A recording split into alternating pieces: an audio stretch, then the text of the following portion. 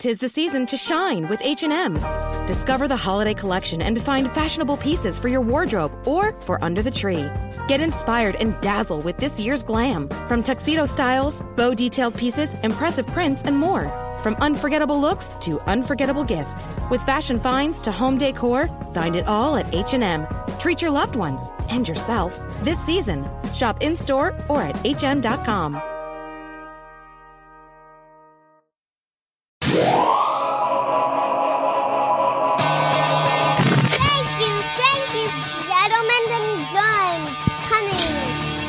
Hey guys, brand new podcast. This week, I'm in Phoenix, live Bertcast with Doug Stanhope. That's the only one I think I've committed. I think maybe Doug Benson will come by. I'm not sure. We talked about it, but I haven't. I'm really bad at organizing shit, people. I don't know why I jumped on that date right away, but I just felt like I wanted people to come out. It's going to be at where the fuck's it going to be at? It's going to be at Stand Up Live. My brain's shot. In Phoenix? In Phoenix, yeah. Uh-huh. Yeah, hour flight there. Not too bad. I can do that sober. I flew sober this week from Chicago. Didn't like it, but I did it. And then I had a connecting flight. Connecting flights, man, I just want rewards. I want rewards when I get places. I want chocolate. I want something. I want anything. I just want a reward. McDonald's, yeah. I wanted a reward, and I didn't get a reward because I didn't give myself a reward because I didn't feel like I earned a reward. And I was with Jesus Trejo, who I gotta have on the podcast. He's such a funny fucking guy. But Chicago was great. Thanks everyone for coming out. Thanks everyone for all the. I have to be honest with you, and I'm speaking in grandiose terms. I know my management will hear this, but they were not super thrilled about me being sober, doing Sober October. In effect, wondering if it would kill my touring because sometimes branding gets in front of art and people think, well, it's working. Why fuck with it? Yeah. And they were like, what's this going to mean for your touring? If you're not drinking, will people want to come see you do stand-up? The answer is yes, they do. I can't believe I fucking ever entertained that concept. But 5 sold-out shows in Chicago this weekend. It's a big club, and I've never sold that club out. And my numbers were drastically different than the year before. And everyone was more engaged about what I learned from not drinking. They were more interested in what I learned from not drinking than me drinking at all. They'd give 2 shits if I was drinking. The thing with drinking is, look, if I go see Ron White, I'd love to see him have a scotch in his hand. But for the most part, I just want to drink when I see him. He makes me want to drink. Well, that and Ron White's just funny. Ron White's just funny, so he doesn't really need the drink, same as you. You're look, just if funny. I get it, if it's, and we talk about this tab, but if it's Andrew WK and that's his brand, is I'm the party hardy guy. He's the party hard guy. I'm party hardy. That's my brand. Party hardy. It's my new joke. You don't know the joke. I do know the joke. Oh, you do? Yes, it's the Ralph Simpson joke. Party hardy. Samson? Ralph Simpson. Same thing. Bart's brother. Yeah. That joke came really close to the end, man. I just love these crowds that are coming out. They're so, and it's you guys, but you guys, I feel like it's just, the turn comedy's made.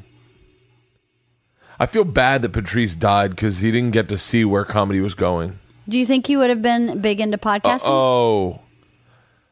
Yeah. He was doing podcasting before podcasting was... Opie and Anthony was podcasting before podcasting was podcasting, in my opinion. Original Opie Anthony.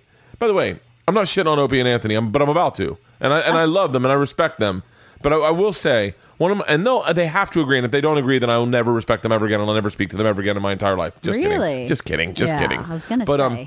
But when they originally got on SiriusXM, it was such a long format with no commercials that they were forced to do what we do in a podcast, and that is awkward silences, not drive the show, not host the show, just hang. And I never listened to them before their show, so I'm assuming that there was a part of that in their original show that was the reason they got so big, their Boston show, and then the one where they were doing afternoons on the same network Stern was on. But all I know is that when I first heard Opie and Anthony, man, it changed the way I took in media. I didn't want anything packaged nicely. I didn't want, hey guys, we're back. Welcome back. We got a crazy lineup in the studio. We've got ... and ... We're going, hold on 1 second. One of our interns just ran in. What's this? I didn't want that. Ooga. I didn't want that. and that was, and I pay the respects to Opie and Anthony and Jim, obviously. But they brought in guys like Patrice, who would just hang, and Bobby and Bill and Louie, who would just hang for fucking 4 hours. They would hang for 4. Patrice would, and look, I'll say Patrice, I'll gloat on him because, you know, obviously he's one of my idols, and I can't tell you, like, I knew him before you guys knew him, and that sounds silly, but it's like it's like a Dave Matthews Band thing. Like, yeah, everyone's jumping on the Patrice bandwagon now, but I liked him when no one wanted to book him. I liked him when clubs didn't like him. I liked him when he didn't like himself. I liked him when him and Todd Barry would fight about who would panel first. And I was on Patrice's side, knowing full well Todd Barry had a much better career than Patrice. Like, I always liked Patrice. I liked Patrice when Patrice didn't like me. And man, hearing him on Opie and Anthony, him just going off on something. I remember him telling Louis C.K. that Louis C.K. was gay because he didn't like black chicks. But that would never happen on terrestrial radio. You'd never get into that conversation. No. I would have loved to have heard that conversation. Patrice, see, the thing with Patrice is, I don't know, maybe I'm wrong about this, but like, he was so good at like, by the way, I'm apologizing, I'm pontificating about Patrice this morning, but he was so good at silence. And so podcast, he would just I'm bummed that he wouldn't get to see where stand-up's going, because stand-up now is more about a dialogue. It's, you got to be funny, you got to tell jokes, you got to have punchlines, you got to entertain the audience. But at times, audiences these days, because of podcasting or through podcasting, allow you to somewhat slow it down and take things in a different direction. I do this thing called Secret Time sometimes on stage, where I tell secrets about you, Aunt Leanne, and they fucking kill, but they're not about funny. Me? Yeah, about you. But they're not funny. They're not funny. Well, what are the secrets you tell about me? Oh, I don't want to ruin it for my fans that haven't seen me do Secret Time. Oh, is that sure why you don't want to say what secrets you tell about me? Sometimes when Leanne gets turned on, she looks like Elvis. She goes, oh, good God. Yeah. But yeah, like something like that would never have played in 1997. You couldn't do Secret Time. I guess you'd be an alt comic. You'd be doing something that was against the grain. Stand-up has turned into such a great medium that I just love it. I love it so much. I did it sober all weekend this weekend, and I just loved it. I will apologize to any of the shows where you watched me meander into material this weekend that I hadn't practiced or I hadn't written, and I just wanted to try to write new stuff. That is the double-edged sword of me being sober. Yeah, my shows are a little better, but I do wander into stuff that I haven't explored yet because I am curious and I'm sober and I'm not drunk. Apparently when I drink on stage, and by the way, I've always said I don't drink on stage. After this weekend, I realized I definitely drink on stage. I definitely drink on stage. After this weekend, I realized drinking does two things for me. It keeps me on track because I don't want to get lost in things because I'm drinking. And if I do a David Blaine rape joke, or if I do a Harvey Weinstein rape joke, buzzed, I may go into dark territory and I'll feel guilty because I was drinking and I wasn't well thought out. But when I'm sober, I have no excuse, so I go into those materials and I explore. Ari and I had a fascinating conversation. I'm going to get to the intro to the podcast. I apologize. Ari and I had a fascinating conversation about stay in your lane. We'll talk about this on this podcast at some point with me and Bob and Drew. But it's really fascinating, and I think what this podcast is allowing me to do is explore lanes that wouldn't always be my lane. I think it's very, very easy to put me in a box of, this is the guy with the crazy family, crazy drinking, crazy party stories, Russian mafia. Oh, it's the machine. Like, it's easy to do that.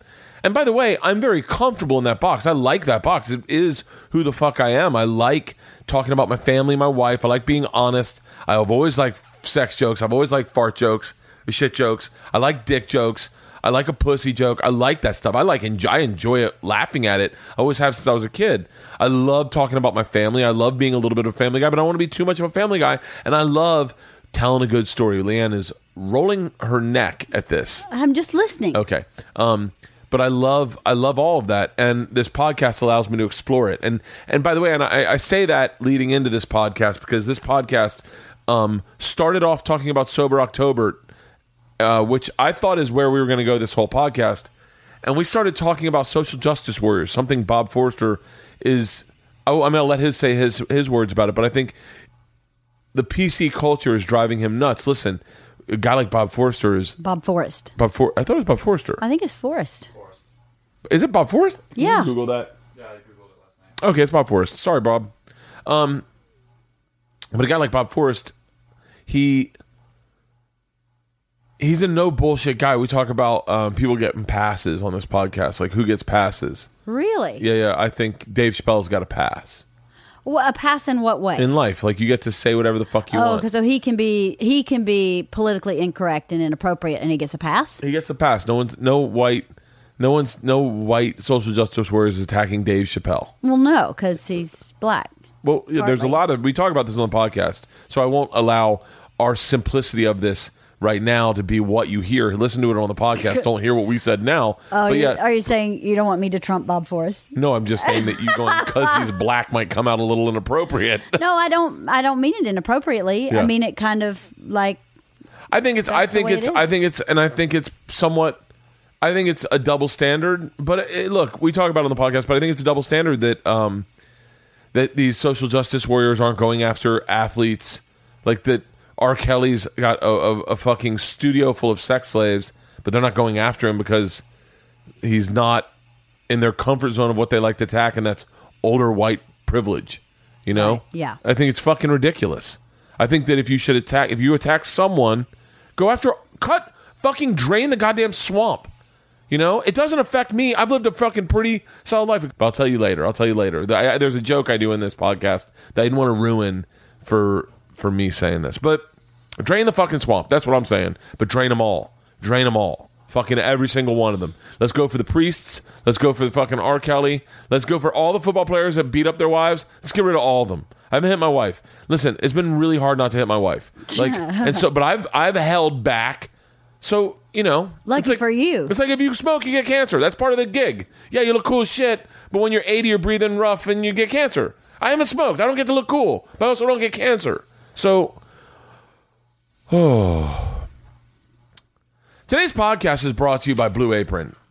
I love Blue Apron. By the way, this read is like going off. I don't know where I'm going with this, but by the way, this read is indicative of where this podcast goes. Well, let me ask you that. Did you have the chili last night? I did not have the chili. Oh my God. It was so that good. A Blue Apron chili? Yeah. It was really good. I mean, our kids ate almost all of it. I had to make them stop eating it so you would have some. And then you didn't have any. Well, I didn't have any because I'm trying to lose weight. So it was just lean ground beef and beans and tomatoes. It was very simple. I absolutely love delicious. Blue Apron. If you listen to the podcast, and I know you do, obviously you're listening right now, but you come up to me after the shows and you're like, "Yo, Bert, well, we got Blue Apron." And I love that. People do that? Oh, yeah. Oh, I love it because I go, "You love it, right?" And they're like, "Dude, all the things we say, they feel." It's amazing. It does bring your family closer together. These are talking points, but these are genuine talking points on what I'm saying. It does bring your family together. It is inexpensive. It is cheap. It is easy. These are all things. There is a huge variety. The flexibility is fucking through the roof. If you want to do different types of meals or different types of things, then they offer that for you. When I say expensive, it's less than $10 per person, which you won't be finding at a grocery store if you're trying to eat healthy the way Blue Apron does. And Blue Apron's meals are healthy. They are. Everything is fresh. Seafood sourced sustainably under standards and developed in partnership with the Monterey Bay Seafood Aquarium.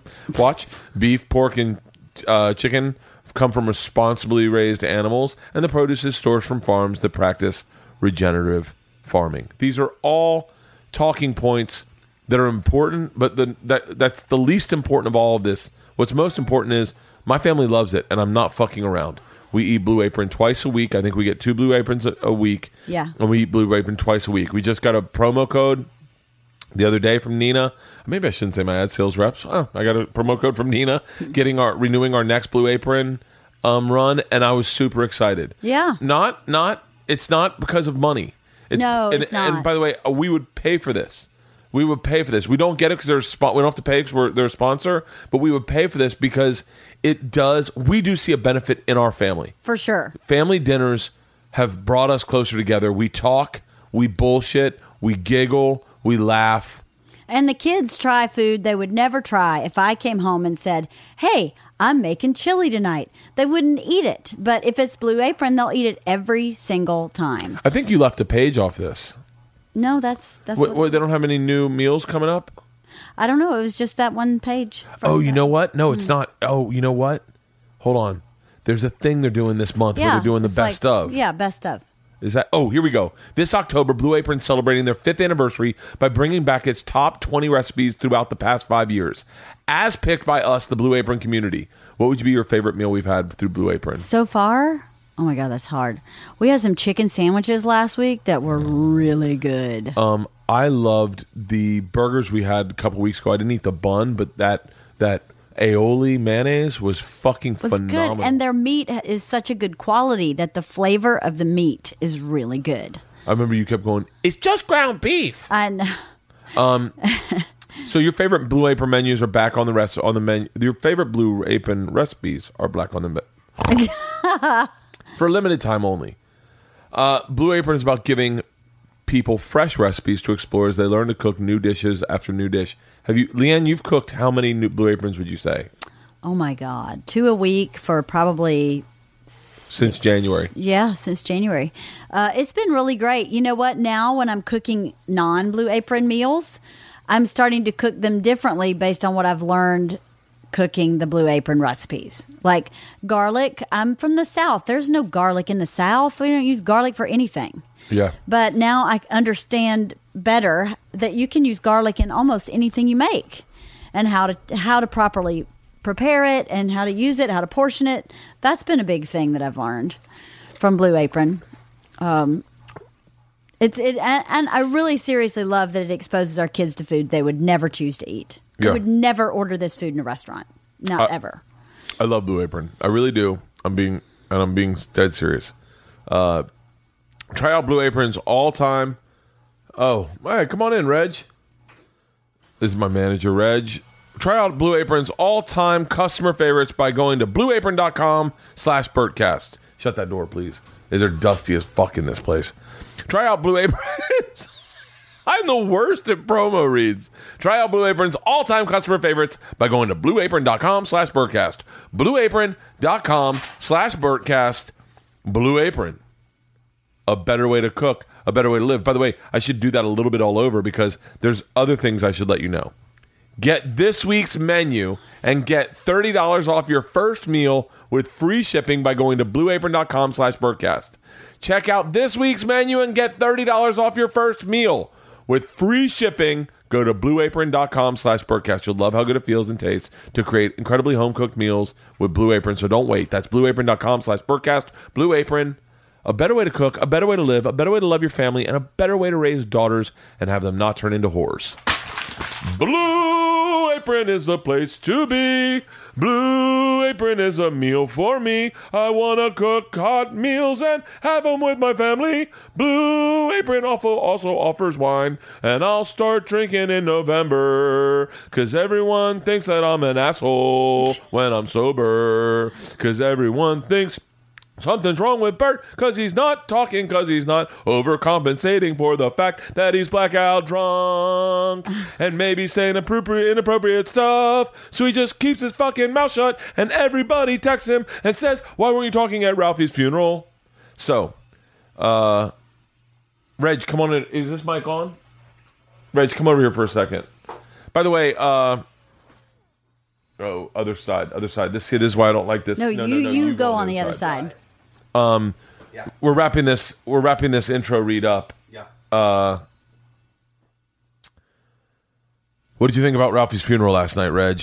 And be real. Well, you don't have to be real. You guys, well, I guess you don't want to stuff to them anymore.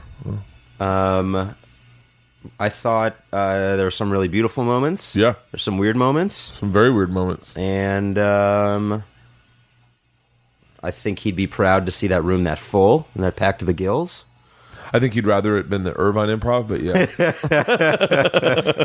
Of course he can sell out the fucking Hollywood Improv. Can I tell you the amount of times people said the N-word? Yeah. Was astounding. Right. Apparently there was an N-word pass at Ralphie's funeral, which is a little bit of a hint to how we had end this podcast talking about Ralphie. But and what's even more hilarious is that every white comic up there used the N-word because Ralphie endearingly, I think, had a pass. I think he definitely's got a pass now. He can't get in trouble now. But and then what's even more funny is they canceled Mo Better Mondays for Ralphie's thing, which is the Black Night. Not only did they cancel the Black Night, but everyone said the N-word probably as much as they would have had they not canceled it. Bruce Jingles said the joke. He said, "I haven't heard this word said this much since last week at Mo Better Mondays." Oh, really? Yeah. It was an interesting night. Were you in the showroom or did you hang out? I was in the showroom. I have mixed feelings. I had mixed feelings about certain things. I just was angry, I think. But I was angry because he's dead also. Like, I was angry about a lot of things. Gary Cannon was fucking hilarious.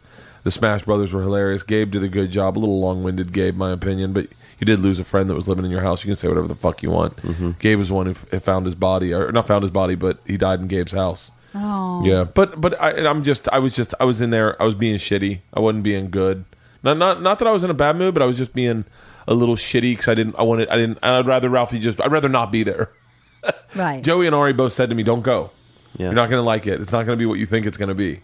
And they didn't go, and they chose not to go. And then I went, no, I would definitely know Ralphie would have gone to mine. Yeah. Man, August is Ralphie. Yeah. To a place where I was fucking. It was the creepiest thing I've ever seen in my fucking life. If that's what Ralphie was as a kid, I'd be curious. But yeah, it was. I left early. Because here's the problem, by the way. And everyone mourns differently, and I learned that in college after 3 of my friends killed themselves, not together, but just back to back to back every semester. Everyone mourns differently. My problem with those things is sometimes people aren't technically mourning; they're networking, and that bothered me. Yeah, like when people were coming up, like, "Yo, can I get a picture?" And you're like, yeah, that's unfortunate. And then people are like, "Hey, how are your numbers?" And you're like, "Huh?" Well, like networking, it made me feel gross. I think some comics have a hard time being just a person, being genuine.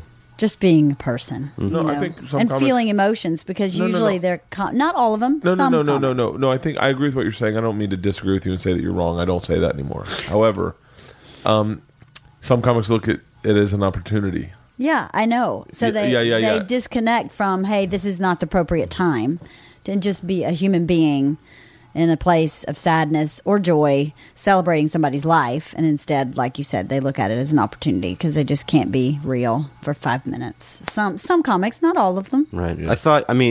When Jay Moore spoke, I thought that was beautiful. When Carlos spoke, even though it was short, I really loved what he said. He said that, why do you guys do 2 hours?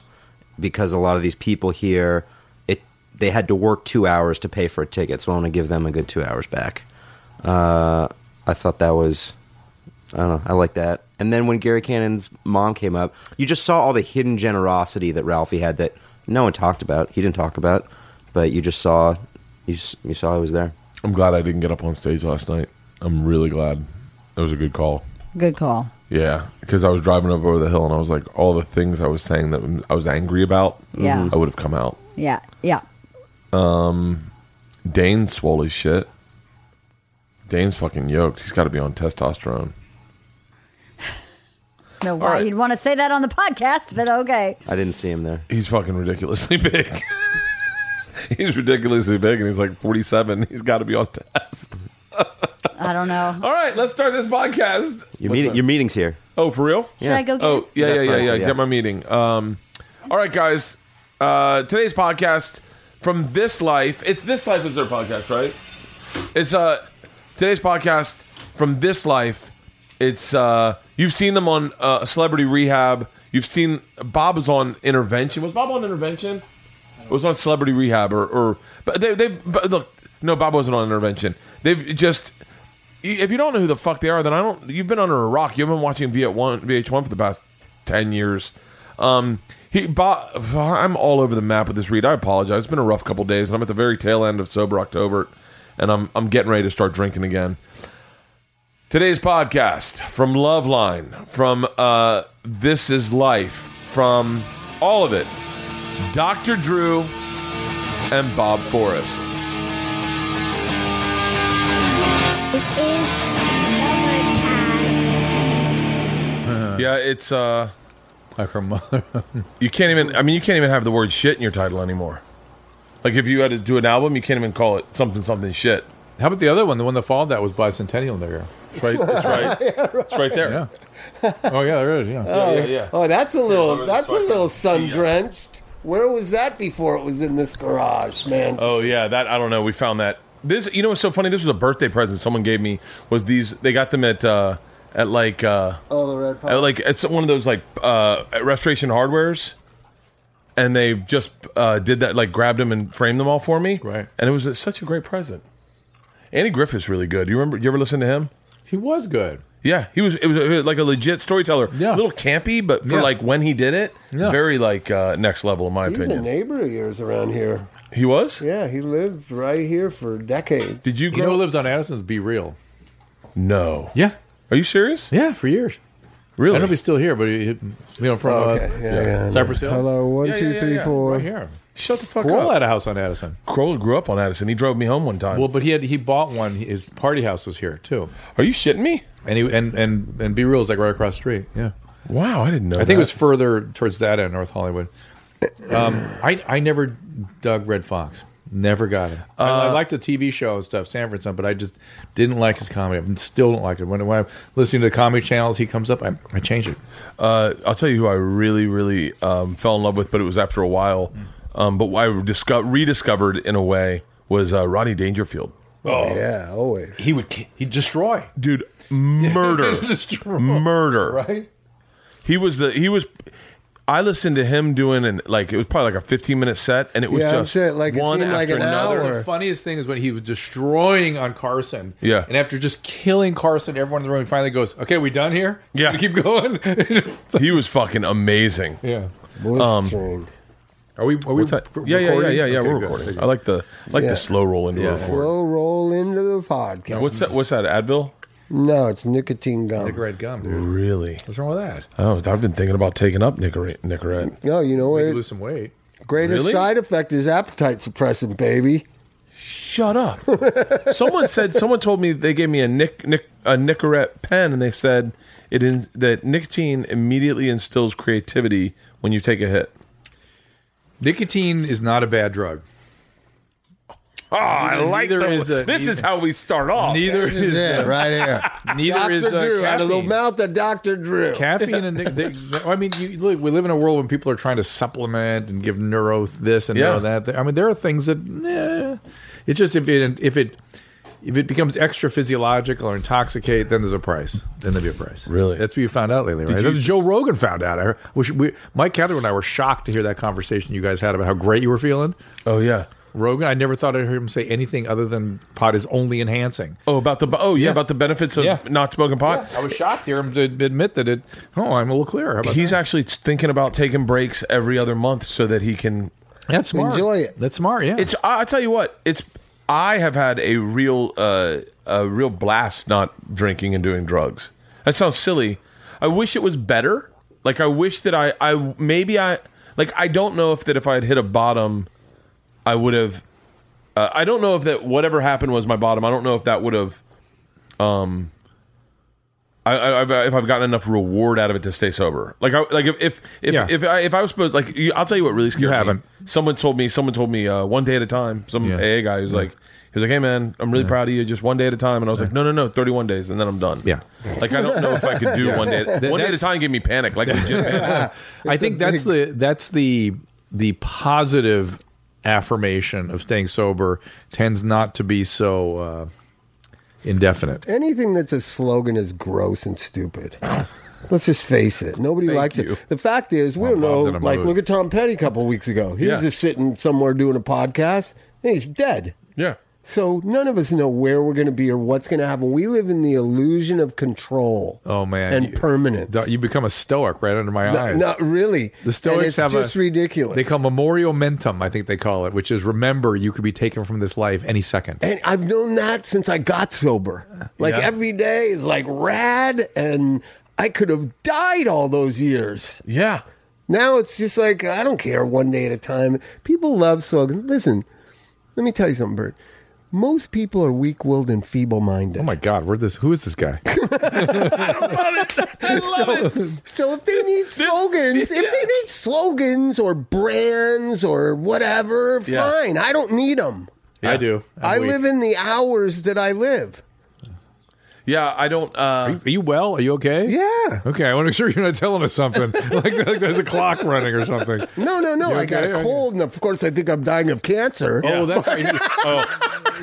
Bob had a near-death experience in his mind, even though he just had a regular old I had asthma attack. pneumonia, and I kept going to urgent care. So then I felt like I was dying. I made my will out. He's writing these gigantic manifestos on Facebook about how the healthcare system sucks. And I'm like, Bob, you need a doctor. Yeah. I don't like doctors. You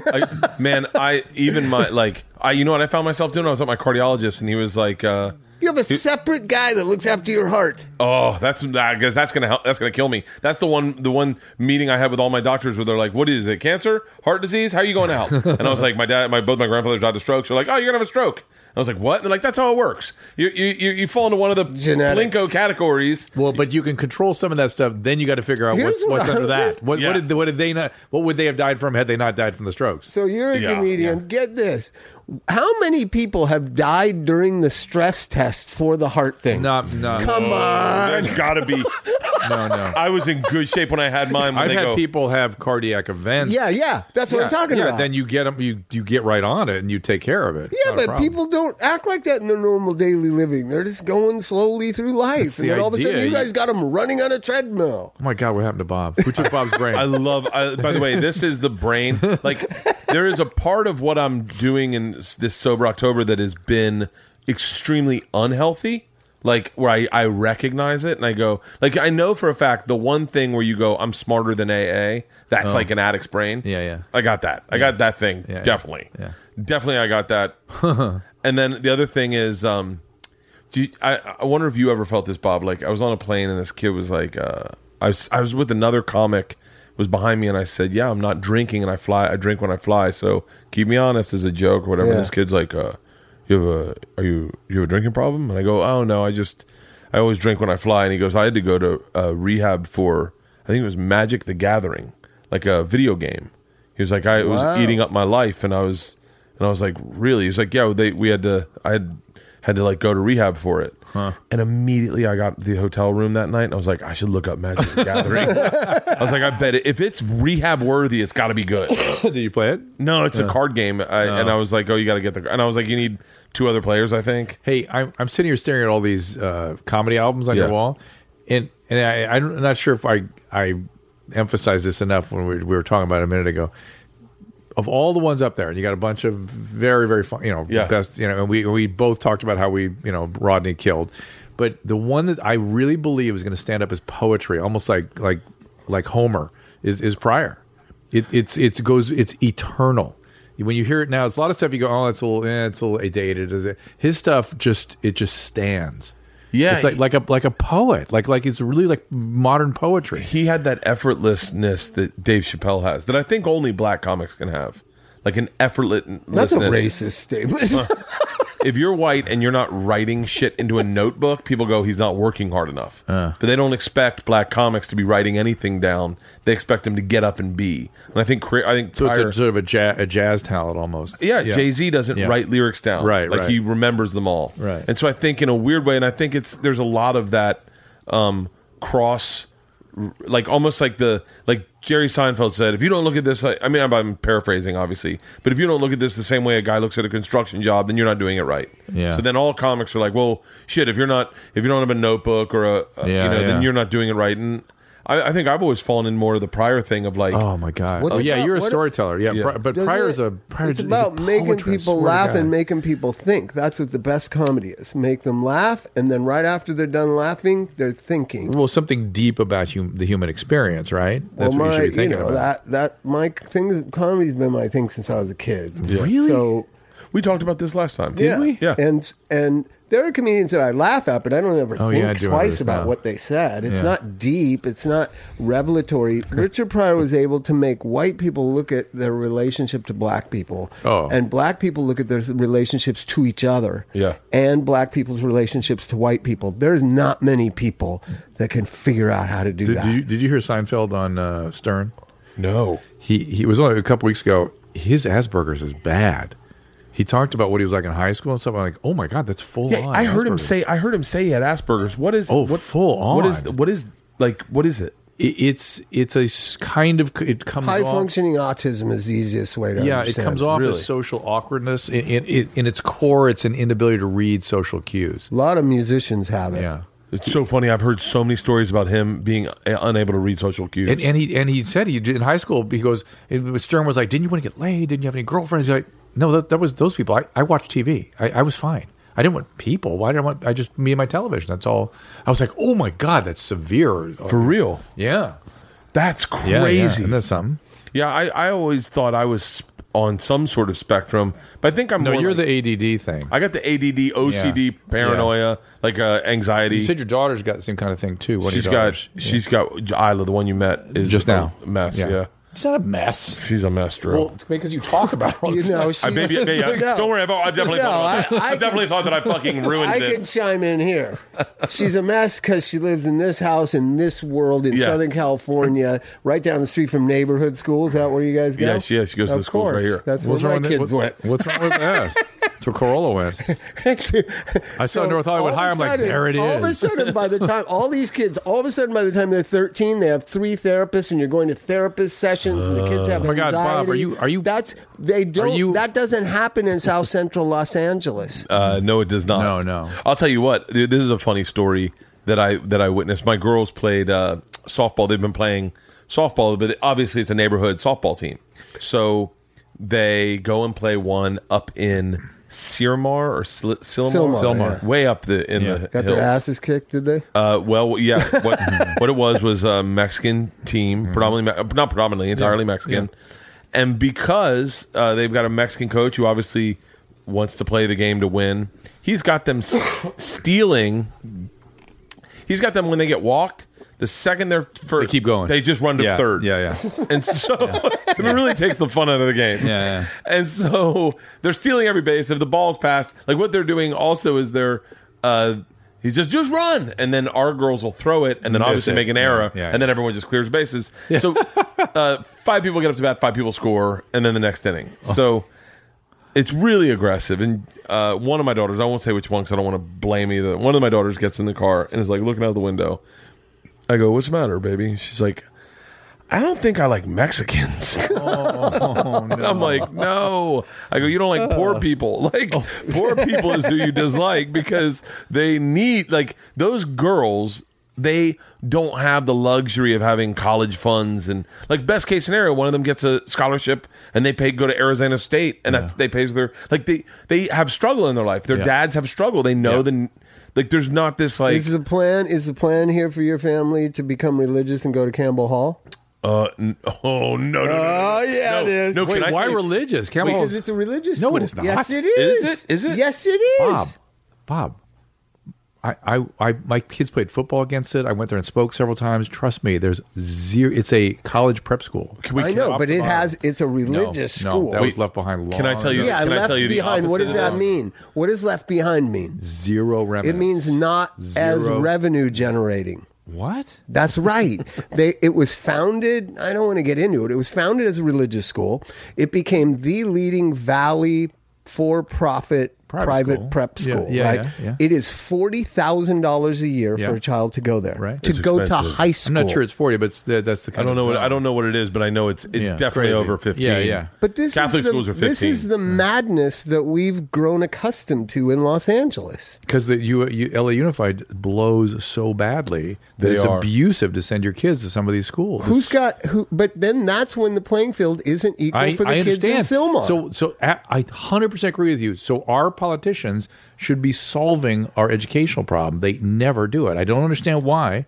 They throw money at it. They cannot solve it. I don't understand why. I just... So where are you kids going to go to school? You must have the whole thing planned out if you live here. It's a very interesting conversation, considering our high school is North Hollywood High. Yeah. By the way, like I said, I've heard about it for so many years from Corolla and he went to school there. And those guys, I drove past it just down the way to your house. I'm like, oh my god, there's the mythical land of North Hollywood High. It is predominantly Mexican.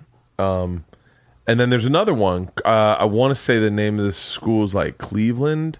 Yeah, Cleveland. Okay, so this is what Cleveland does. And by the way, I guess I have to do some disclaimer or something saying this is hearsay or whatever, just so that I don't get sued. Yeah. But like this is, I didn't hear. I wasn't at the meeting. Heard this? I've heard this. What they do is they have these active programs where all the white kids sit on the floor and all the kids of color stand on seats and yell at them so that white kids know oppression.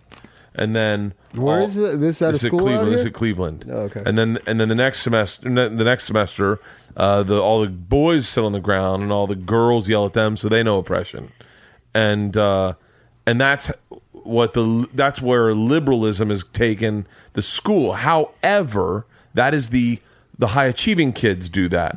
They aren't part of the what they call possibly. I know that this is what they called it. Look at how careful you're. Well, I'm sure there's people that kids are going there and they're like, whoa. I'd rather them hear it and then research it. But then what the other opportunity is the Gen Pop. That's what they call it. That's what they call it at all these schools. Gen Pop sounds like a prison. Exactly. Much.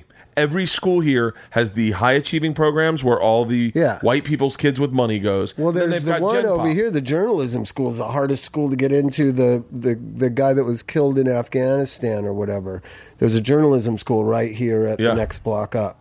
It's inside that big school. Yeah, but they have Gen Pops. They're all the other kids. Like, not sadly, but Isla, my youngest, I think, is in Gen Pop. She can roll like that. Georgia is not. She is in the humanities honors program, and those honors programs are really great. But the Gen Pop isn't.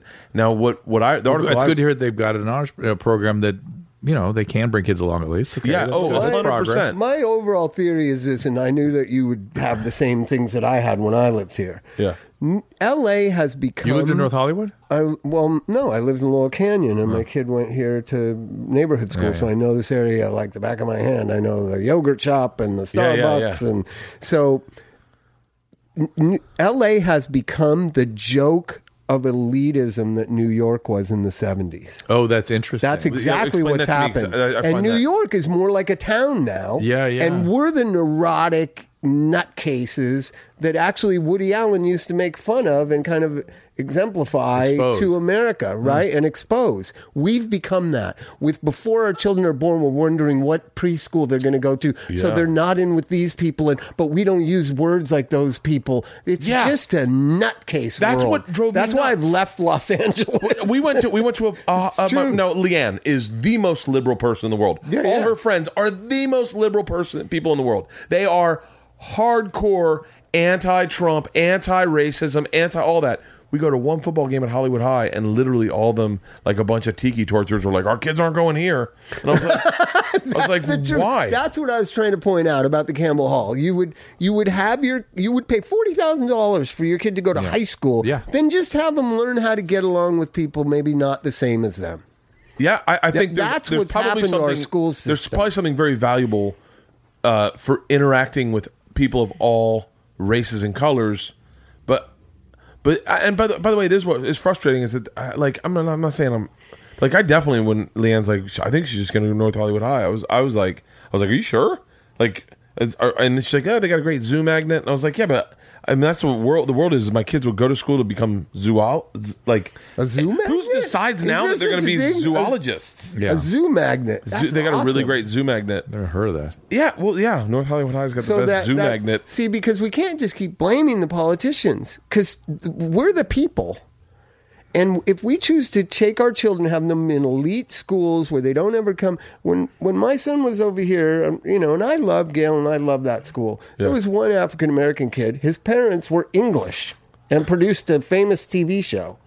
That's not reality for our children to grow up in. So we've cornered ourselves in this old uber liberal kind of elitism that's a joke. It's hubris. It's a joke It's to hubris. the regular. Yeah. It's a joke to the regular America, and I think that's they what see the hubris. They're like, they don't like people telling them how to live, how to be progressive if they're not living it themselves. Yeah. People see that and they just go, "Wha-" Look at Weinstein. Do you know what his main defense was when the story started to break? everybody does this. No, there was that.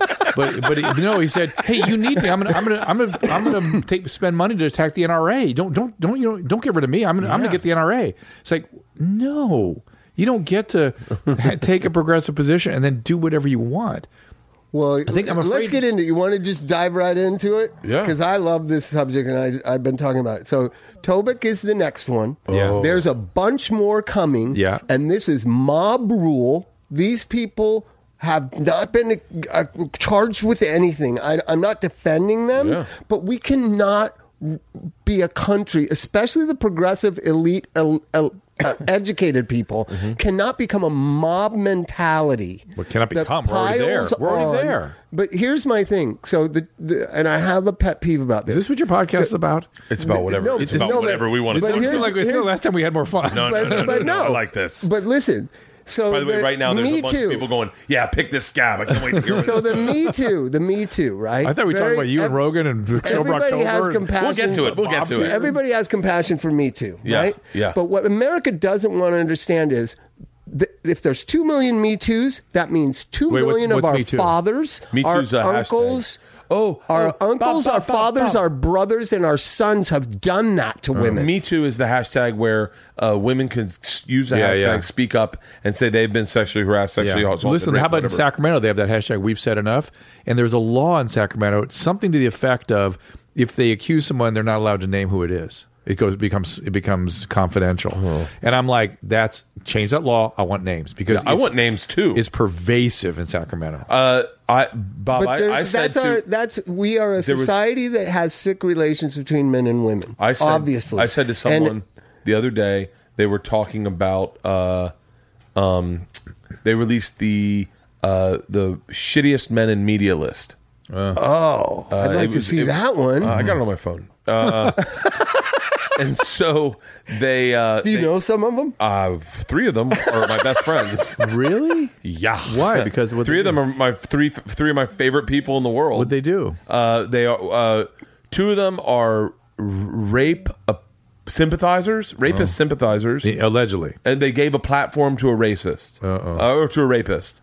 One of them, I'm not going to say anyone's names, but I think everyone can guess one of their names really quick. But he was a guy that defended a guy who the mob mentality was coming after. The UCB happened where it said this guy's been raping girls, and they started a thing on Facebook about this guy, and he said, "Hold on, no, you can't be judge and jury. Yeah, you can't be judge and jury. Yeah, someone go and that's what his whole thing was. And then he got convoluted in that and started fighting with them independently. Yeah. And so he made the list. Oh, God. And his buddy's got a podcast with him. He made the list because he's friends with him. Oh, and then my God. another guy made the list. And then the other guy, everyone knows about that's made the list that they're after next. I won't say his name, but there's another comedian that it's very clear everyone that he's the next on the list. And that will come out very soon. I won't say his name because I don't know anything. I wasn't in any rooms. I don't know what happened. So instead of the mob mentality, instead of killing the intellectuals, we're just going to kill all the comedians. That's going to be the U.S. version. But what I said is, the Cultural Revolution. I said, hey, I'm cool with you draining the swamp. I'm cool with you, but realize your brothers and fathers are the ones. Yes. and all your friends are going to be in that because, like, I've never sexually harassed anyone to my knowledge. I'm sure I've said inappropriate shit, worked with people and said inappropriate shit. Maybe they didn't say it to me. Maybe I don't even remember it. Maybe I was drunk. I did 7 years on the road with a group of 11 people where we spent every waking minute together for 11 days at a time or 14 days at a time. Was there a woman in the group? Stacy. I mean, I'd hope Stacy would reach out to me first, but but she's one of my best friends. And I've never... I'm going to bet that she experienced some things you had no idea. I'm certain she did. Yeah. I'm certain she did. And this it may not be at your hands, but I bet the women have to be subjected to stuff that men doesn't even register for men sometimes. Wouldn't even fucking like... But that's why I like this. Hopefully all this is leading to dialogue. That's what I'm saying. That's to dialogue what's so good. in my house amongst my friends that this is something that America... Are you really ready for this? We're barely... functioning as it is, do we really want to get into that most people's brothers, sons, uncles, and dads have sexually harassed women? Yeah. Because if we have this many victims, you have that many perpetrators. Harvey Weinstein didn't do them all. One of the guys was a guy that just gave me a job, and he got fired from his Nickelodeon show. Just give me a job. I know his family, went to school with his family.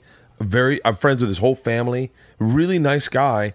And he got accused from 15 years ago when he didn't even have kids, and he lost his job at Nickelodeon. I mean, I'm sure, by the way, I read only half the article because as soon as I saw it, I was like, fuck. In my head, I was like, now, granted, I feel horrible for any of the women. I don't know what his charges were. Yeah. I don't know what his charges were, so they don't really talk about that. All it says is sexual harassment. I can't imagine if he was being a predator towards women, what it must have been like to be that woman working with him. But at the same time, I go, God damn it, what's his family doing? Like, but I felt that way when Steve Renazizi got caught up lying about 9/11. That night, do you remember that? Yeah. Comedian said he was in one of the towers when the plane hit. He was having a cigarette, and that's why he got into comedy. Yeah. And then he got very famous. He started doing really big work, and then it came out that he was lying about 9/11. And all I thought as I put my kids to bed that night was like, fuck, they can take it away. Well, it really is like the terror in France in 1890, right? No, I don't know what that is. Please tell me what you're talking about. They cut off people's heads. The guillotine. Oh, yeah. But that's what that You're was. familiar with that Those French mobs that would say you, and then those people would get turned on by the. It would just be the mob eating itself all the time. I thought interesting the poor Lisa Bloom and poor Kathy Griffin. I I feel bad for both of them. You seen that mess? Lisa Bloom. The lawyer. Did you see what happened today with them? No. Oh, dude. Oh shit. Well, Kathy's been going after her pretty hard. Kathy posted some terrible stuff, and then Lisa tried to defend herself, and it was just. I feel bad for both of them. I don't know what to. But say that's about that. I want to be honest with you. That when I read those tweets, Yeah. it's the second time we've heard that in 3 weeks. If you pick your brain About the outrageous charges, But the outrageous financial charges. Oh of yeah. That That's what mom Kathy and was pop complaining shop. about her having to pay a lot and the whole thing sort of blowing up. But we heard that from We're talking another about victim. Lisa Bloom represented Kathy Griffin when she held the head of Trump up, the decapitated head, Okay. and apparently Kathy went off script almost entirely, and Lisa charged her for her services and for setting up the press conference and everything. And because the whole thing blew up and didn't work, Kathy's blaming Lisa Bloom. So, But the whole thing is a mess. And what's the good that's going to come out of it? I think, we were talking about this the other day. Is it going to be more and more bad? Are we going to go deeper into the darkness of the American soul until we come out of it? Or are we starting to come out of it and more rational minds will prevail? I think this newest thing of what happened to Harvey Weinstein, what's happened to Toback, and what's to come They is just fired a sign that another we are guy. going deeper into the darkness. We just fired. But how about this? I'll play devil's advocate. And you're the comedian, so you should be making us all laugh at this point. Well, I made a joke that did not go over very well about David Blaine's rape. You heard they say that apparently He did? allegedly David Blaine roofied a girl. uh-oh. And Oh, my God. my joke was, with his skill set, it had to be remarkable to watch. Nobody laughed. It's Like dead. no one laughed. And then Well, there's this universal moral outrage stuff. Right? What if people stop laughing? I don't think the people coming to my shows.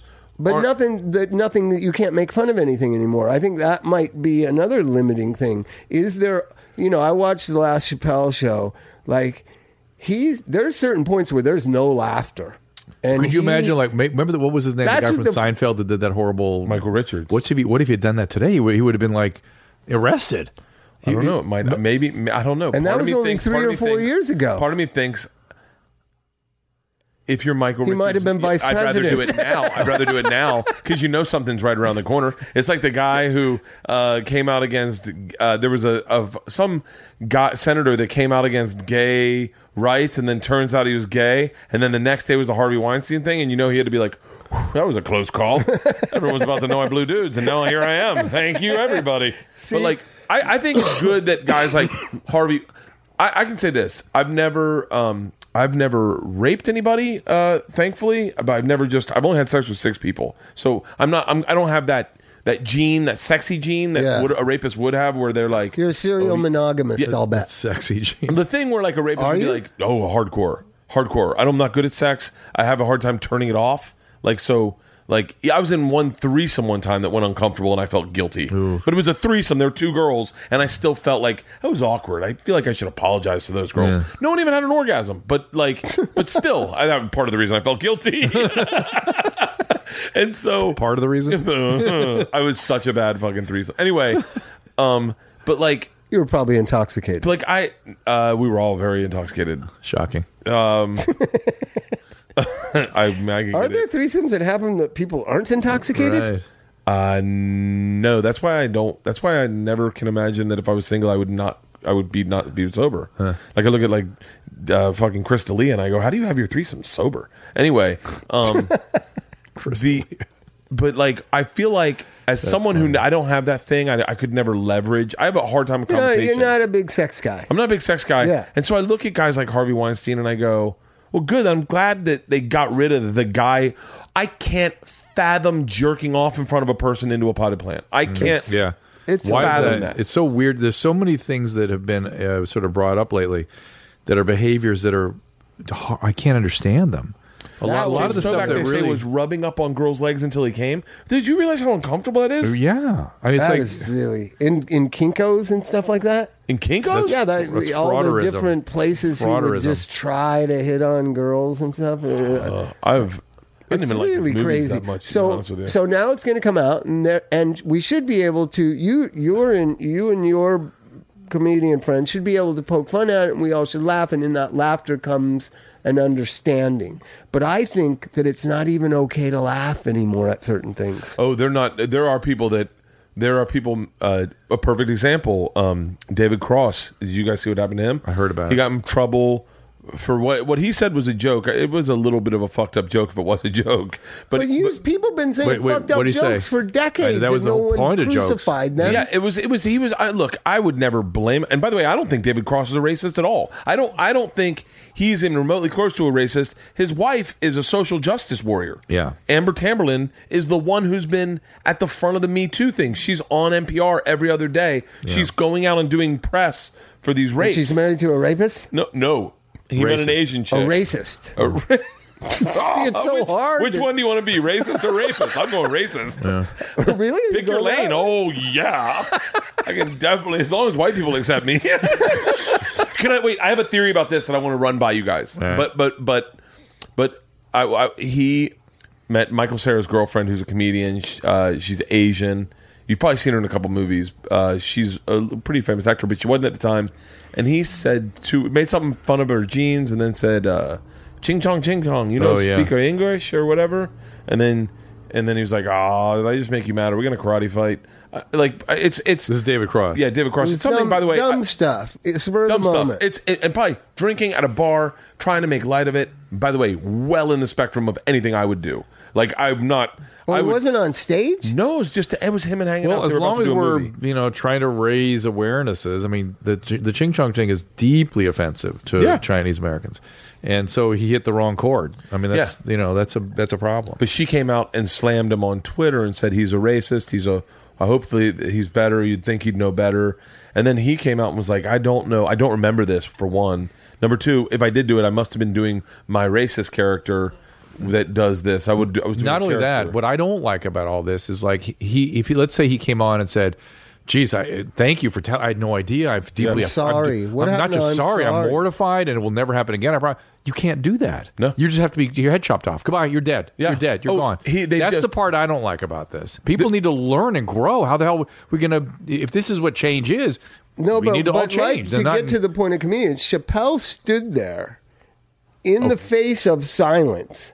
And just kept going and kept going on that beat, He's untouchable. Bit. He's untouchable. He can say things that... Okay. Well... You ready for this? You ready for my theory? Yeah. This is my theory. Okay. This is half-cocked. I know I've said some fucked up things on this podcast. But this is going to be the worst? Might be. It might be. Oh, thanks for doing it. Because he's so stoned he can get away with it? And you're trying to promote your own stone? Here's it, Bob. We're going to be held responsible for not killing him or taking him on or somehow saying something to whatever he's about to say. It's going to be a pro-pot thing, I think. Whatever it's going to be, we're in trouble too because there's no way we could respond well enough in people's minds. We would have to walk out as soon as he says it, right? What is the right thing to do when he says the most offensive thing? I don't know because because that's the problem. I know how I want to start it now. I want to start it so that if it gets grabbed for a screen bite, that is a good thought, Drew. Let me reiterate it.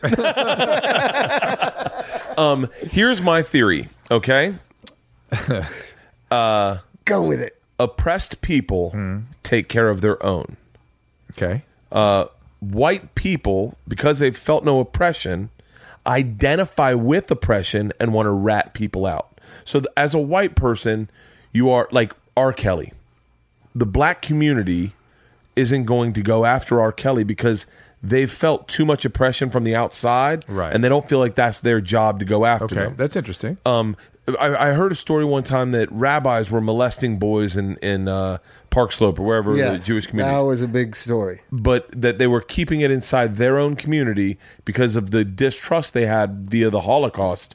Well, not just the Holocaust. The Jewish heritage all the way back from the Egyptian stuff is very much that way. So they were keeping it in their own community. And I think the same thing happened with Michael Jackson and with all these things. And I feel like Dave Chappelle will never get in trouble because he will always have black people behind him, because no matter what he does, they go, no, he's one of us. We got him. Well, but aren't the white people afraid of attacking him or criticizing him? In particular, white liberals. Racist. White liberals. Dude, right? his last special was extremely dated. I won't say it was homophobic. I won't say he was homophobic or any of that, because I watched it and I understood it. I understood what he was trying to do. The one in Texas? Yeah, but it was a little dated in the way you'd refer to a person of transgender as just a tranny or a dude with a dick, or like you just don't speak like that. But Chappelle did it, and by the way, he just was like, "Yeah, you can go fuck yourself. That's how I talk." And everyone's like, "Well, he is black." That's what everyone said. I mean, like, how come Chris Rock doesn't get away with it? Because he's black. No, Chris Rock gets away with it. Not as much as Chappelle does. Black guys go on ESPN and go, "I don't know, I just think being gay is a sin." And they don't say a fucking word. Clinton Portis went on TV and said, "Ain't nothing but a dog fight." Like, there is a wholehearted double pass, standard, a double standard when it comes to what you say versus now. By the way, Donald Trump's gotten away with all of this, so I'm wrong. You can pick apart this theory, but I have noticed that, like, you see a difference. Like, hip hop still talks horrifically about women, and by the way, this is also part of this statement, and it's coming out, and I'm going to say it, but I noticed that not a lot of black chicks are coming out and saying they've been sexually harassed. It's a lot of white chicks. Now the one girl said she was raped by Harvey Weinstein, was a French actress who was back, Lupita. Yeah. But it's like, I've noticed that, like, no one on Empire has been sexually harassed, which by the way, if I'm not mistaken, I think that actor had a rape charge on him from a movie he did. That guy who was the lead of Empire. Mm-hmm. Once again, hearsay. I don't know, but I think so. But let's be honest. Media is controlled by liberals and elitists. But they're going to go after the Harvey Weinstein. Only going to go after the narratives. The narrative that fit for them. Yeah. I mean, like, look at a little bit of the double standard. Let's talk about Toback for a second, because I don't even know what he looked like until today. Oh, he looks like a creepy Kid Rock. He looks like a guy in a Peep Show 25-cent lobby. He's dead. Right? He is. So who would meet him at a Kinko's or at a Starbucks or whatever and have him come up and say, "Hey, baby, I know Robert Downey Jr." and go back to a hotel with him? Yeah, me. I've definitely been put in those situations. Oh, 100%. With gay men?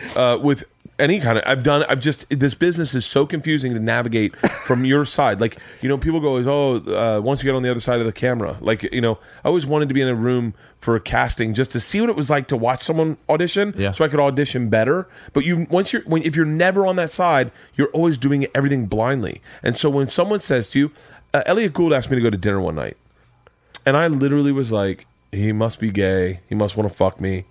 And he was I'm in. I called my dad, and I go, "What do I do?" And he goes, "Eat shit, cash jack. You show up." He's like, "Look, if you can't get Elliot Gould off you, then maybe he deserves to have you." And so I pushed it off. I was like, no, I don't want to go. I didn't say that. I was like, "Oh, I'm busy. I wish I'm going to be in New York. Oh, I wish." And then finally he's like, "Are we going to do this or not?" And I was like, "Okay." And so we went, and then we just had dinner. That's all. We just had dinner. And even at the end of dinner, I was like, he's not going to try to kiss me or anything. Like I've been waiting for this. That, and the other thing I noticed is that he drove a car that was less expensive than mine, and I was like, I think I'm blowing through my cash. Yeah, he had a $13,000 car. There's a lot of cars out in front. Who are all those cars? My wife's a redneck. And cement mixers. Yeah, my wife's a redneck. But like, I definitely, if they said, hey, James Toback wants to meet you, and I've gone to hotel rooms and I've done coke with guys that had projects that I didn't want to do coke. I didn't want to drink with them, but the coke is there, and I'm like, fuck it, I'm a party animal. Okay, one little baby line, like I'll like all these girls' stories for your career, Every fucking one of these for girls, your children, actually for your children. I've smoked pot for my children. I have done drugs when I didn't want to do drugs for my career. I'm going to a funeral I don't want to go to tonight. Now you're pulling the drug counselors out of us right now. Yeah, that is the biggest bullshit in the world. No. I have done shots for my career. I have snorted coke for my career. I have done all of it because I can't say no, and I don't want to be the guy that lets them down. I must scare the shit out of people because I haven't seen any of this stuff. Oh, Drew, no one's offering you a line of coke to get on your shit. Well, maybe I don't know. That would maybe James Toback. No, but I mean, I've never seen any of this stuff. Maybe back in the day in radio, way back in the Argyle Hotel, back when it was the Argyle, in the penthouse room, with a producer and a writer and a manager. The manager was a girl; she was really attractive. And you take a private elevator up to the penthouse, and we get up, and they're like, "This is before the."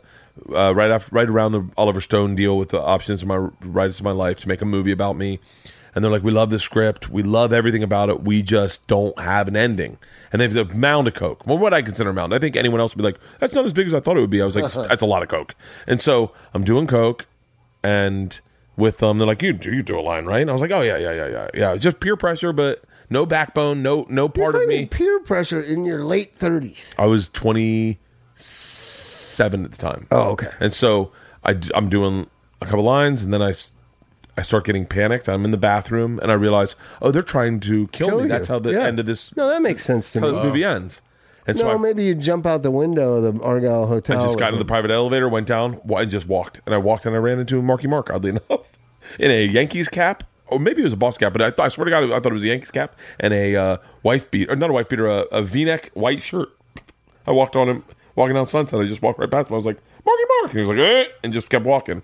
I was also pretty high. But like, I empathize with these women who, like, Harvey Weinstein goes, come to my room. Yeah. I've got whatever that gene is, that no backbone gene where you do stuff you don't want to do. You know? Does that make sense? Yeah. What's the worst thing? What's the one thing you did in this career that you didn't want to do, but you did it to get the gig? I can't think of anything like that. I guess you're a doctor. Like, what the fuck? Yeah. Like, you could also just be a doctor or not be in this business. Right, exactly. I could just point out you did love lines for years and years for free, basically. Yeah, I did it for free at the end, and I didn't really want to do that, but I did it so everyone else had their job and stuff. I mean, that didn't, That's a little he's different. a great guy. Isn't he a great guy? Yeah. No, Well, he would never say that, but that is badass what he just said. That is really fucking phenomenal. Well, here's the folklore. Driving there 4 nights a week from Pasadena to Culver City for no money. 5 nights a week, and it was Sunday, right? Yeah, Sunday, last Monday, couple of years, it was just 5 nights a week. I wouldn't even do it for the drive. Fuck those people. They need to get new jobs. I would have just paid. I also liked staying in touch with what was going on out there in the world and hearing the stories and stuff. I mean, I enjoyed it. Bert's trying to take it in right now. Let him take it in. I tried to get out of doing my own podcast for free. In the early days when this wasn't monetized, I remember being like, what the fuck am I doing this for? And it's in my backyard. I did originally the Love Line for like 10 years for free, but that was 1 night a week. Yeah, and that was really just thought it was interesting and public service different. Really but then at the end, listen to it then? Of course, that was the greatest. But then the very Bob used to be on it back Sunday night. Yeah, right? Sunday night. I remember I've been a fan of Love Line for a very long time. My buddy Lorenzo was the one that turned me on to it because I didn't grow up out here, and he used to do his runs, his runs to drop off photos at the time Love Line started because he was a photographer, and so he'd be like, "Come on, let's go drop off photos. You can listen to Love Line with me." And I was like, I remember being like, I don't really listen to the radio because I grew up in Florida. Yeah. Like we didn't really have much radio. We had Ron and Ron, that was it. What part of Florida? Tampa. And we were on in Tampa. Thanks. How old are you? No. How old are you? 44. Did you know Doc Gooden when you were growing up? Yeah, I didn't know him personally, but yeah. He's doing great. Is back he? on track. Oh, yeah, for real? Back on track. Good. I just saw him and Daryl Strawberry. I know. In the 30-30 thing? Jeez. Yeah. No, we've been I was worried he had TB because back when we treated him as celebrity rehab. As soon as all that other stuff stops, you'd be amazed at how healthy he becomes. It's amazing how quick your body bounces back when even you're at 44. Yeah, you're about the same age as him. Oh yeah. I think he's a little older. He might be 48. He's younger than me. I'm 56. He's a great guy. He's the greatest guy ever. Doc Gooden is. I remember. So him. He's from Tampa. You must have heard the legend of Doc Gooden. I've known Doc Gooden. I know Doc Gooden. I knew his brother, his cousin Gary Sheffield. They had Gary Sheffield's cousin. Yeah, they grew up together. Yeah. Oh, that's crazy. And so Doc would come to our baseball field in his red Corvette, and he got busted jewelry. in that and beaten by the Tampa police in that Corvette. Yeah, he would just show up at our field and be like, and we'd be like, "Oh shit, it's Doc Gooden." And we'd just all go get autographs. He was older than me, but not by much. He was like 18 years old when he was throwing for the Yankees, for the Mets. Mets, right? Yeah. But yeah, I'm amazed at that's been Tampa my biggest. As bad as he describes it growing up, is it just horrible childhood? My friends are. If it weren't for baseball, he says it would just be. It was just nothing. He grew up in a rough area too. He grew up in Hillsborough. He still loves it there. Still goes back there. Do you go back there? Oh fuck yeah! What the fuck is wrong with people, Tampa? Drew? Oh, I love. Like if I grew up in a Tampa, Florida, and I describe it like Doc's described it to me, I would never go there ever. Do you remember what I did? Life. I went to get Jessica Sierra out of prison. Who's Jessica Sierra?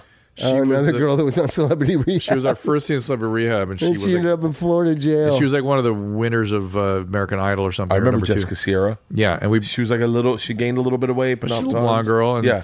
And she got wasted, relapsed, and tried to blow a cop, and just got all on camera and stuff, and she got arrested. That's something Bert would do. And I went down there, and I was just like, I just go. If you thought it would get you out of the arrest, would you do it? I've done it, but I wasn't even getting arrested. I was like, hey man, I'm a sucker for guys in uniform. but listen, because she was like, I'll do anything, let me out of here. I'll do anything for you. Let me do this. And so that was all I remember wasted. This girl. Is she doing okay now? She's had a couple kids since those days, and last I heard she's doing very well. But I went down there to try to get on it. I'm telling the judge. The judge was freaking Yosemite Sam.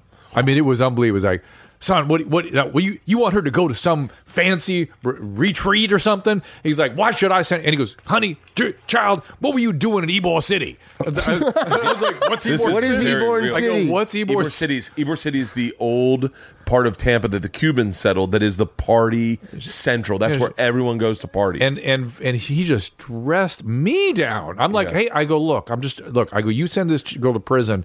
That's the end of Jessica Sierra. I think that's it. This is a chance. You give me a chance to help her. I think we can do something here. And he just was yelling, and it's like Yosemite Sam. I was going to pull out a couple pistols and start waving him around. So you was grew crazy. up there, and you still have fond memories and go back there? Oh, I love it. But what do you love about it? There is a dirtiness of it. There's a real dirtiness to it that like you don't. What's weird about Tampa is it looks kind of shiny and new on the outside, but just I've only underneath, been there a couple of times. It doesn't have sidewalks in the residential streets, right? There's just lawn and then the road. No, they've got sidewalks in there. But is that where Ted Bundy killed a lot of people? No, that was Gainesville. That's where I was. Gainesville and Tallahassee. Yeah. Gainesville does not have sidewalks. Much like California's Ted Bundy wouldn't even go to Tampa? No. Much like California's 3 or 4 different states, Florida is 3 or 4 different states. Florida is southern, middle. Everything's globally different. Yeah, Jacksonville's different than Tallahassee, is different than Gainesville, different than Tampa. Nothing's like Orlando. Yeah. And then you go to West Palm. That's like almost like a New York-y vibe. And then Miami's different. Miami's a global community. And then how about going to Panama City? Which is like, what is that? That belongs to Florida? Dude, I never thought drinking and driving was really that illegal growing up. Like it was not uncommon to have to see someone with a beer in their lap driving their car. Like that wasn't a big deal. And I knew it was illegal, but it wasn't like. And I'm even older. Like, but all my friends are either sober, dead, or a mess. Like when you run into one of your friends, you hope he's sober because like the lot of them are just so like drugs were something that. It was like, but you know what? Let me say something. You know, we started this conversation lamenting the mob mentality and how the mob is eating itself now. It's no wonder that was the average life of somebody growing up in an average part of the United States. No wonder they became adults with envy and aggression. Dude, no wonder. Envy is what it is. Yes. It's like you look on people's No, but you got Instagrams. people pleasing. That's why you're a success. People pleasing is a very underappreciated. No, Bob, you're going off topic. We no wonder we have mobs because we've been through this incredibly weird, traumatic, limitless, boundaryless time we call the 1970s and 80s. Yeah. And people now are adults and trying to like get it back together, and they're doing it by acting out in mobs. Am I right? I feel like the mob mentality is a way to be. I feel like there's a lot of powerlessness in this world. Yeah. People look at their in lives. this country. Yeah, in this country. I should say this world. Yeah. Because I do follow some people in Australia, and it seems like these people, and it seems like they're very happy. Like they don't want for much more than what they have. Look, I found myself watching the Mexican novellas, those the drama novellas, because they're just so everyone's just who they are. It's like that's a man, that's a woman. They relate, they don't relate, and everything's very simple. But I think you two are probably anomalies. But I'll say from me, and I think I'm a pretty regular guy. Like there is a part of me, and I have a very successful life. I have a very happy life. There's a part of me that was like, so I guess I'll never own an island. Like it's never enough. I was like I always thought I'd own an island, or like I always said I'd get a boat. I'd have a boat by this time in my life. And so I can't imagine what it's like if you're still in Tampa. If you're still in Tampa and you're in this cycle of I'm not getting really out of this. Nothing's getting me out of this. Like, in my small attempts of sobriety, I will notice that there is a little less shimmer on everything when you're sober. A little less of the, hey man, this is really fucking awesome. You got to really look for it. Like, I went to a luau with my daughter sober, and I just remember thinking, like, so this is it. Like, this is as good as it's like. Just I'm not shitting on it, but it doesn't get any better than right now. Like, that's you missing alcohol though, straight up. But I can't imagine being someone who maybe like owns a fencing company in Tampa. Can you believe that I don't really think about alcohol? I live in that thing that you live in with alcohol. Yeah. That exists. If I went to a luau, I did go to some thing like that, and I thought, God, how long am I going to be here? Then I met some, because right away I'm like, oh my God, 3 hours of this. But as soon as I met a couple of interesting dads, I just sat and talked with them, and then it was just like, it's time to go. We have lost track of the fact that the very essence and meaning of life and even spirituality exists in other people, in relationships. That's where we find meaning. That's where we find happiness. We find everything. And instead, we're finding an opportunity to aggressively act out. I'm going to go topic adjacent on this. Okay. At my luau, I saw a mom whacked out on pills. Oh, yeah. And I derived joy in going, oh, thank God that's not me. Like, I literally, not joy, but I went, my night got brighter when I was like, oh, thank God I'm not drinking. You're so lucky you're not me, because you know what happens to me in that situation? One of the guys I'm talking to goes, hey, can you go talk to her? Yeah, and I'm like, Jesus, I'm at a luau with my kid talking to you about the Dodgers. All day long. But I would argue that a lot of what you're feeling is just early. It takes time. Early not drinking. Yeah, that's sort of a lot of that. If 6 months from now, were you to elect? I got 9 more days left, Drew. Were you to elect to do that? Hey, by the way, how was the flying? It's not. He's taking Xanax on the flight? No pills. No, he's sober. And by the way, and I wanted to. I wanted to go on with Rogan with you and hear his thing too. I really wanted to do that. You really should. We're going in. I won't say when we're going in, but we're going in the very beginning of November, and the 4 of us are doing it. People are always asking for me to talk to Joe because they think we're at odds. We're not. No, you're not. And I think this month has been very interesting for all of us independently and as a group. And I'd love to hear the different experiences. I think it'd be fascinating. I can give you a rundown of everyone's experience. Yeah. Joe was the first one to balk. Like, and that's very. I'm not sharing any secrets. To balk? Like, when we said we're doing this. Oh, he didn't want to. He was like, Ari and Tom said, if Bert's giving up booze, we should give up weed. Weed's never really been my thing. Although I do long for it a tad bit now, more than I ever have. But so they said, let's do no weed. And so we sent an email around and a text, and maybe Joe didn't get it or maybe he got it and ignored it. But then when the days came closer, he was like, fuck that. Fuck you. How am I going to enjoy my food? Like, and we were like, and I think all of us were like, yo, I think you actually might have a problem.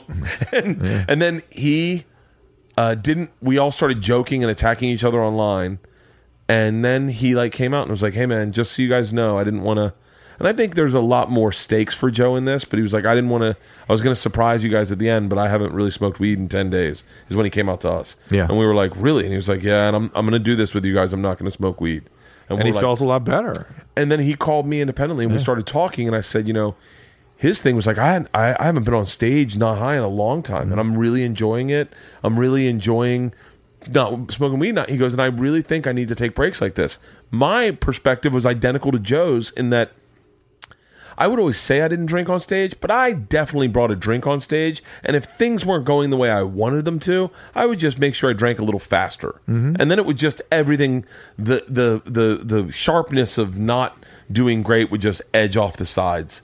And so I started saying to Joe, I was like, yeah, I feel really great going on stage too. And I feel like I'm writing more and I feel like I'm present. The one thing that has not been going for me well is I've gotten a lot more introspective and a lot quieter. Why is that? Because I told Halston when I met him, I said, "Hey man, just this isn't me. Like I'm just really quiet because I don't like if I'm drinking, I overcompensate for things. I feel like I don't know what it is, but yeah, it happens. I just got a lot quieter, and like I go into a club and they'd be like, "Hey, did you have a good time?" And I was like, "I had a great time." And they're like, "Yeah, but we didn't like." Because I'm such a boisterous person when I'm drinking that I'm in the bar. I'm like, "Hey, what's up, guys?" And I'm not hammered. I'm sober, so they don't see when I'm not drinking. I just go in, sit in the green room, do my show, and then get off stage and go home. But and then Ari had a meltdown. Ari was the time that we all started texting with each other independently. But before you stopped or after? In the middle, he's out of it now. But what's the drug of choice? Weed. Oh, weed. It can be rough. And he started attacking us independently. Yeah. They get very paranoid sometimes when they're going through those first few weeks. And so Ari kind of melted down. Tom barely does anything. I think it would have been better if we had made him stop spending money. That's his big problem. No more Porsches, Tom. And so oddly enough, out of all of us, I had probably the least amount of withdrawal. I remember they were like, you need a doctor. No, because you were binging. You weren't continuously more than you thought you were. But I didn't expect you. We talked about this. I literally, I took my last drink Saturday morning, like at 2 in the morning or whatever. In whatchamacallit, didn't drink all day Saturday. Went on stage that Saturday. Woke up Sunday and it just felt good. I never really had like a detox per se. In a weird way, being able to control it is sort of pot's a way curse. Harder. Pot and depression go side by side. Yeah. So really, maybe in theirs is coming out as aggression towards each other, and they're kind of, depression focused outward as anger and lashing out. I wish that I didn't. There's a lot of things I wish that I had insight as a kid that I had done differently. What? Drew's going for what he's addicted to, right there, baby. Those are the Reese's Pieces, just so you know. Yeah, okay. But like, I married myself to alcohol and this partying lifestyle in comedy. Now, I don't think I've had a lot of this is almost too much information to kind of process, but I have a lot of sobriety has brought me a lot of survivor's remorse. Ralphie passed, and then you start looking, and then I'm doing really well in my career right now, and you start looking at your friends that you've always been on the same level at that maybe aren't, and then you start going like, it is this weird branding of like, I'm this big party animal, I'm a big fun guy, I robbed the train in Russia, I drank. Hold on, so you're fearful that the reason you're ahead of some of these people is the partying, is the party brand. Like it's everything needs to change and shift though. Maybe it's time to change and shift the brand. Well, Joe, I don't know if I'm emotionally ready to do that. Like I don't know where I'm at emotionally. Like one of the things Joe and I have been talking about is like if you try to overthink things like that, then you're fucking killing yourself. Well, like, especially at this stage. I mean, one of the things that pretty much everybody complains about when they first stop using substances is, oh my God, I'm having these feelings, lots of them, and I don't dig it so much. And that's why you're using. It's to suppress feelings, like you said. Even if it's just when you're on stage and suppressing the, not going so well, you manage it with something outside your body to put in your body. Now you just got to be with the feelings. Being with feelings is really tough. Uh-huh. But I don't. I've done it so little in my life as an adult, not drink, that it's almost like a vacation. It's real. I'll tell you the nicest thing about this is it's been nice to not have to drink. Like I'm going to this funeral later tonight, and I love that. Can you talk about that? No. Yeah, we can. He's dead. Do you know who Ralphie May is? Who's that? Ralphie May. He by the way, one of my very favorite comedians. Oh my god, I think people slept on how fucking talented he was. Oh, I've seen him take a room of 1,000 people and have them like waves of like people just falling over, dying in laughter. Yeah. I've never seen anybody else do that. Did you know Ralphie? He was like 600 pounds. Oh yeah. I know that. Stress test. He was on a stress test. No, I'm kidding. Do we know what he died of? We don't. Yeah, they say pneumonia. Right. Which see. Told you. Yeah, he could have happened to me. Yeah. It was happening to me. He was I think young healthy adults don't die of pneumonia. They just don't. It was also I don't know how healthy he was. I don't know how healthy he was because he was 500 pounds. Yes. But he wasn't that big. You've gone from 6 to 5. He was more like 380. Yes, he was more. He must yes, he was. More than 400 pounds? Really? He could. You don't know how much it takes to be 400. Yeah, 600. You're not walking really. Oh, for real? No, it's generally I would. Yeah, think. maybe 600. I've seen my 600-pound life. Maybe I'm wrong about that. Yeah. No. How are you measuring how big somebody is? Let's just get inside Bert's brain of how much somebody weighs. Basically, okay, for real, honestly, 13 years ago, he was on Tough Crowd with Colin Quinn, and the guy I was sitting next to watching it said, he's 600 pounds. That is how I've been measuring it. And he made a mental note and put that away and filed it. He was funny. I watched a couple of his specials on Netflix just in homage, just to, He did a joke the last time I was with him. We were on a cruise ship. I mean, it wasn't the last time I was with him, but last time we really hung out together. He was on a cruise ship and he did a joke about. I've been looking for it online and I can't find it, about having a medium-sized dick and how much better it is than having a big dick. See, you ladies that got the big dick, when a guy gets done with you, your pussy lips looks like a horse trying to reach for a sugar cube. And I fucking was doubled over the thing that's so great about Ralphie is he had 9 of those and they were all throwaways. Yeah. And the one that he closed with was the one he had written that he liked. He added all his throwaways in there. But yeah, and the throwaways has people dying in the room. The room he throws them out in such a way that people can't quite catch their breath. Oh no, player! Oh, they got fat bastard. What if they have black bastard? Huh? I'm talking black. I'm talking Patrick Ewing black. I'm talking eggplant black. I'm talking so black. You throw salt on his face, it looks like deep space. I'm talking so black. Like he would just hammer you with 1 million of them, and they were. I mean, he would say things that in passing that would be like, I want to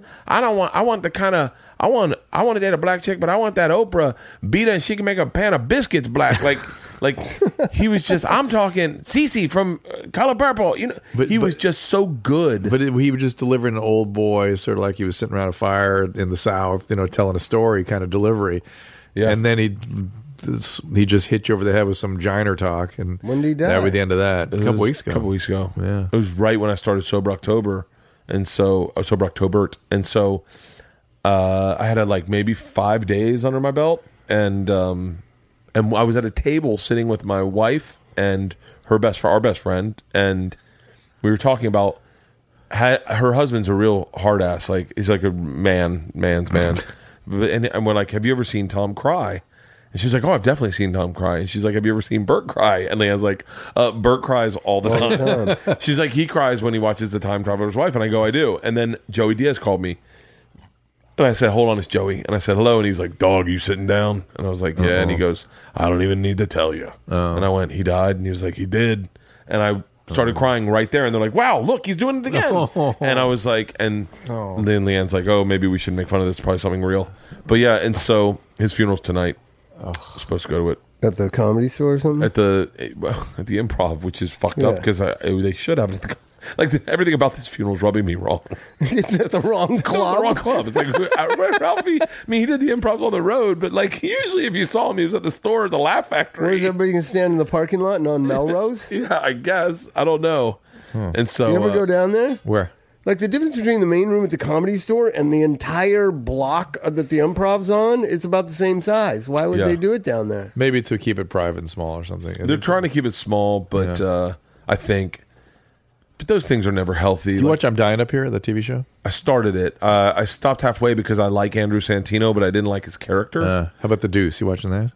No, is it good? Oh, yeah. It's about New York in the early 70s. Really? Some of the stuff we've been talking about tonight had me thinking about that show. Like what? Like what I stuff? can't remember now, but I remember thinking. The porn industry, right? Yeah, well, it's really about Times Square in the 70s. Yeah, Times Square. That's crazy. No, I haven't watched The Deuce. I watched a show. Oh, I know. You watched Sesame Street? You watched Sesame Street lately? That's all I watch. I've been reading, Bob, because I'm sober. It's because I was coming down on the 70s. That's why I was. Oh, yeah. The Deuce is what the 70s felt like. I swear to God. I don't remember. I remember 70s in Florida were really racist. I just remember like 79, 78, 79. When was Wallace? 72, George Wallace? 72? When he was shot? Which George Wallace? Huh? Which George Wallace? Wait, one was shot. When he ran for president, he was shot. I think that was 68. Was it really that Nixon. early? It was against Nixon, right? He was shot? Yeah, he got shot. You're thinking of the comedian George Wallace. I am thinking no, of the this comedian I'm George talking Wallace. about a politician from a the white guy. South. A racist white guy. Speaking of for real? racism. Yeah. Oh, really? Yeah, he was. Wait, how was he shot? And Florida was a big part. He was Alabama, right? yeah. And that whole world that's still the Rust Belt Trump world. That was George Wallace, and he stirred all those. He kept stirring up all those racial fires throughout. Those racial fires are still there. Down there. If you looked at my Facebook feed, you'd be like, "Oh, I think you're just you're signaling. You're signaling racism. You don't realize you're sending a dog whistle. Is that it? That's the latest little aphorism. It's like it's a dog whistle to the racist. Then they'll start attacking you for using the dog whistle. Really? Yeah. No, but you're saying there is racism. Oh, there's definitely racism in the South. If you look at my Facebook And is feed, it bad? Is racism bad, Bert? I mean, not if it saves your life. Like, I mean, like, there's certain situations where we're profiling, and I think which is a subset of racism. Oh, yeah, it's could racism. save your life. I mean, like, literally save your life. Like, I mean, I'm correct. I guess so, but it doesn't have to be a racial thing necessarily. But you profile all the time.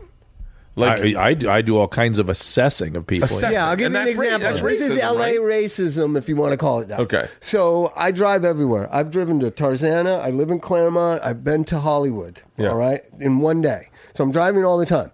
Somebody really does something I don't agree with. Let's say on the road. I haul ass, get next to them. When I look over and it's a little gangbanger dude, I'm like, oh, totally. Just wanting to make sure you're okay. Right? Yeah. If you didn't have any racial undertones in your life, you would be like, fuck you, motherfucker. Because that's what I'd say to the guy in the Subaru. But you're not in a Subaru, you're in a lowered. Like, I've definitely been cut off by people and going, pending on his culture, I'm going to say something. Yes. Like, and there's been times where and by the way, I only talk shit to white people. Like, that's what I'm talking about. I don't fuck around with Asian, Mexican. Russians I'll avoid. If it's a Russian dude around West Hollywood, well, I'm like, no fucking... I'm so sorry, sir. Yeah. I didn't mean anything by my aggressive getting next to you at all. Oh, So the Russians I don't say it to, the Hispanic I don't say it to, and blacks in certain parts of Los Angeles I don't say it to, but I will say it to... That's a testament of the times that we live in, is that black people are now up with white people. You're like, no, I can assess you quickly. No, it's that there's racism in our everyday life and we don't recognize it. Well, I think we also live in a community. This, by the way, is what we don't let Bob talk about on our podcast. We're indulging him in this stuff. It's like, go ahead, Bob, talk politics, talk racial. But I think in our community, it is so intermeshed. It's much like New York. New York even more so because everyone's walking around together. Yeah. That I think you don't see that as much in Tampa, where like I actually never. I could count on my hands. I can't say never. I could count on my hands how many times I drove by where Doc Gooden grew up. Drove by his house. And you grew up there. And I grew up there. And by the way, it was the shortcut to get downtown. I would drive around it always. Why?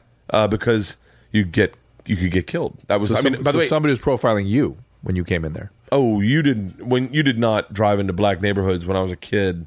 When I was 16, you didn't just drive into the black neighborhood. Somebody would shoot you? Or you get arrested for what the fuck are you looking for down here? Like you get pulled over by the cops. What the fuck are you looking for down here? And so, something could go wrong with the cops. Yeah, in that area of town. Yeah, why would you come down? Why would you drive down Hillsborough? Drive on the other side of Nebraska? Why would you do that? I mean, I remember we used to go down. What are you doing in Ybor City? Ybor City was sketchy when I was a kid growing up. No kidding. Yeah, now it's not. It's been gentrified, but it was scary as fuck. You never went to Ybor City at night. Like, but I always go to Ybor City at night. Oh, now, fuck yeah.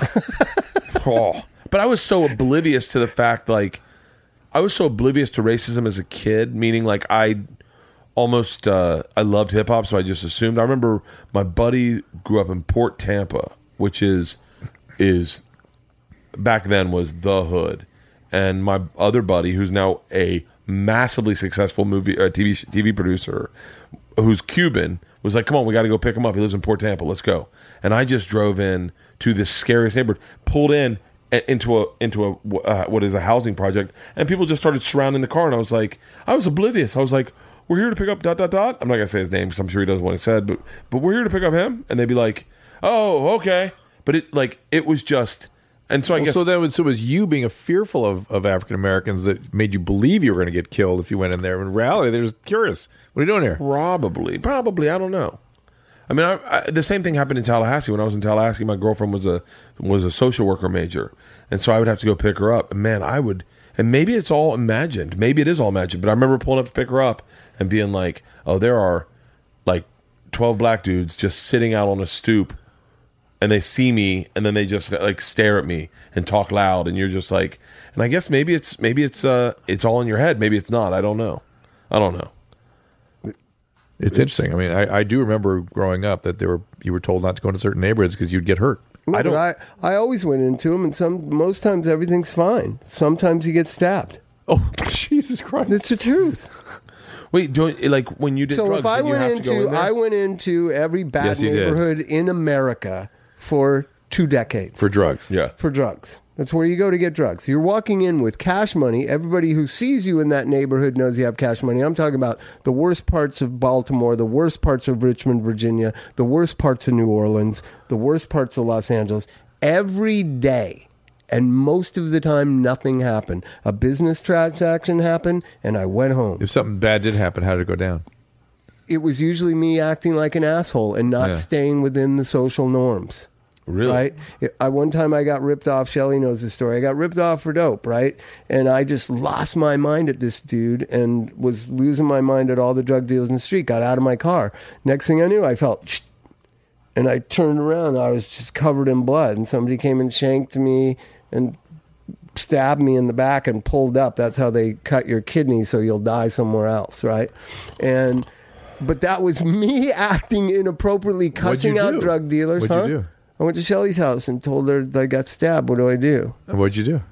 I couldn't go to the hospital because I had warrants out for my arrest. Oh, for so Christ's she sake. stitched it up. What? Are you serious? She's the smartest girl I knew, and she lived right near the drug. Is Shelley the girl that was on the show with us? Oh, she's so beautiful. And so another time I tried to rip off drug dealers. She's here. She runs a good Another program. time I tried to rip off drug dealers. Oh my God. Tore away. Said 3 balloons or whatever. Got them. Drove as fast as I could. They caught me. Took me out of the car, beat me up, and I remember I had some Jean Gaultier, the Gaultier guy. I had Gaultier sunglasses, and they took them. They beat me up and took my sunglasses. Well, you deserved it. Well, that's what I'm saying about these bad neighborhoods. Like the bad neighborhoods exist in certain parts of the United States, and they are drug areas. And those I'm amazed drugs, they didn't kill you. Huh? I'm amazed you didn't get killed. It's bad for business to kill people. Yeah. See, your thing of getting killed, that I just was smiling because it's not true. They're not going to kill you. It's bad for business. Yeah. Now that you say that, I think to myself, I was thinking horror stories, but that's... I wonder if the African-American kids down there at that age, and we're talking when we were kids, really understood the fear that you had or why you had that fear. They may not. They may not have had any other than that they wanted to intimidate you. I'm saying if you went down there and didn't act appropriately to the rules, if you weren't polite to them when they came up to your car and said, "What are you here for?" and you said, "Oh, I'm here to get so-and-so," and they're like, "Okay, cool." And they're going to stand there until so-and-so comes, gets in your car, and drives away. Because Watts is a big area like that. It's been self-governing for multi-generations. Cops don't go into Watts. I think though you were around at a time before guns became so prominent though.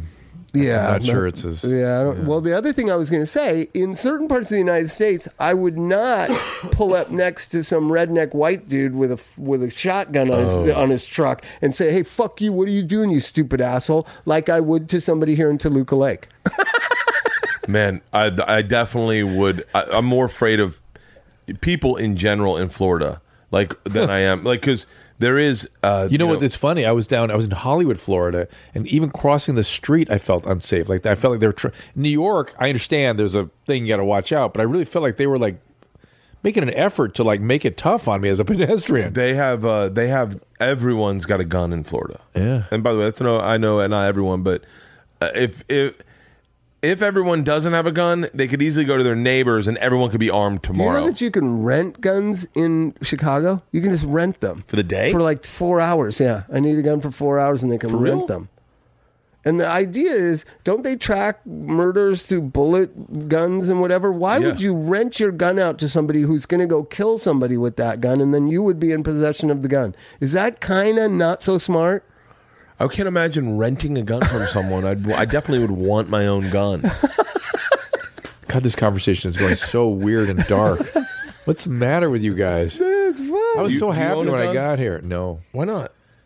Have you ever had anyone break into your house? No. Well, no. What do you mean, well? Kind of. I've had some... Stalker. I've had stalkers and things like that. Where For real? Issues, yeah. But no one's actually gotten in. I would have gotten a gun. I've never owned a gun, but when he was going through that, I would have gotten a gun. Really? Yeah. Didn't you think about it? No.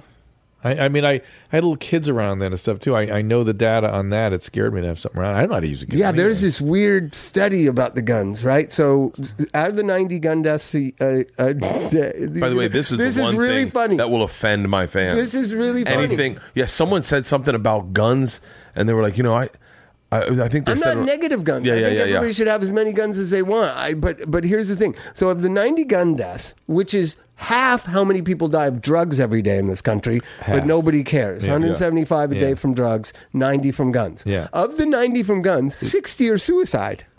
So 60 people of the 90, 2/3 are choosing to kill themselves. And a lot of with them a are gun. adolescent males. Now watch this. Yeah. This new data that I just got You don't wanna today keep from guns this around meeting. adolescent Drew, you're males. going to love this.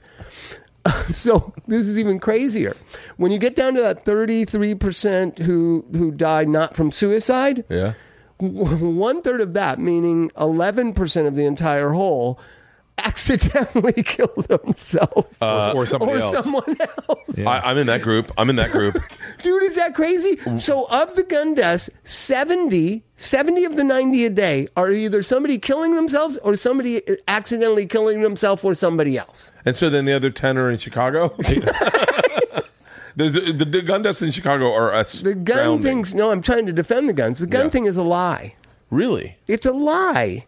That if we had less guns, people would do less killing. Less violence. People who are trying to kill themselves will jump off bridges. They do it because guns are easy to buy at Walmart. Yeah.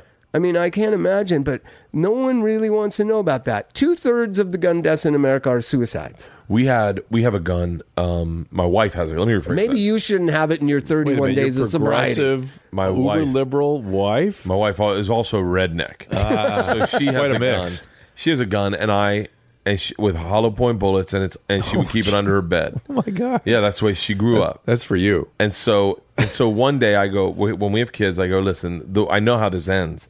Is one of our kids finding the gun and pulling the trigger. That's how that. So the trigger is very tempting. Yeah. So I buy a lock. I'm in Iowa, and I buy a lock for a gun. You can't. Sure. You can. I mean, I guess you can find a lock for a gun out here, but I don't know where gun stores are. Lockbox. But in I Iowa, don't they're think you'd everywhere. want to admit to that you had guns here and where you live. Yeah, right. And so I buy the lock. The lock is one of the ones that goes behind the trigger, so you can't pull the trigger. Yeah.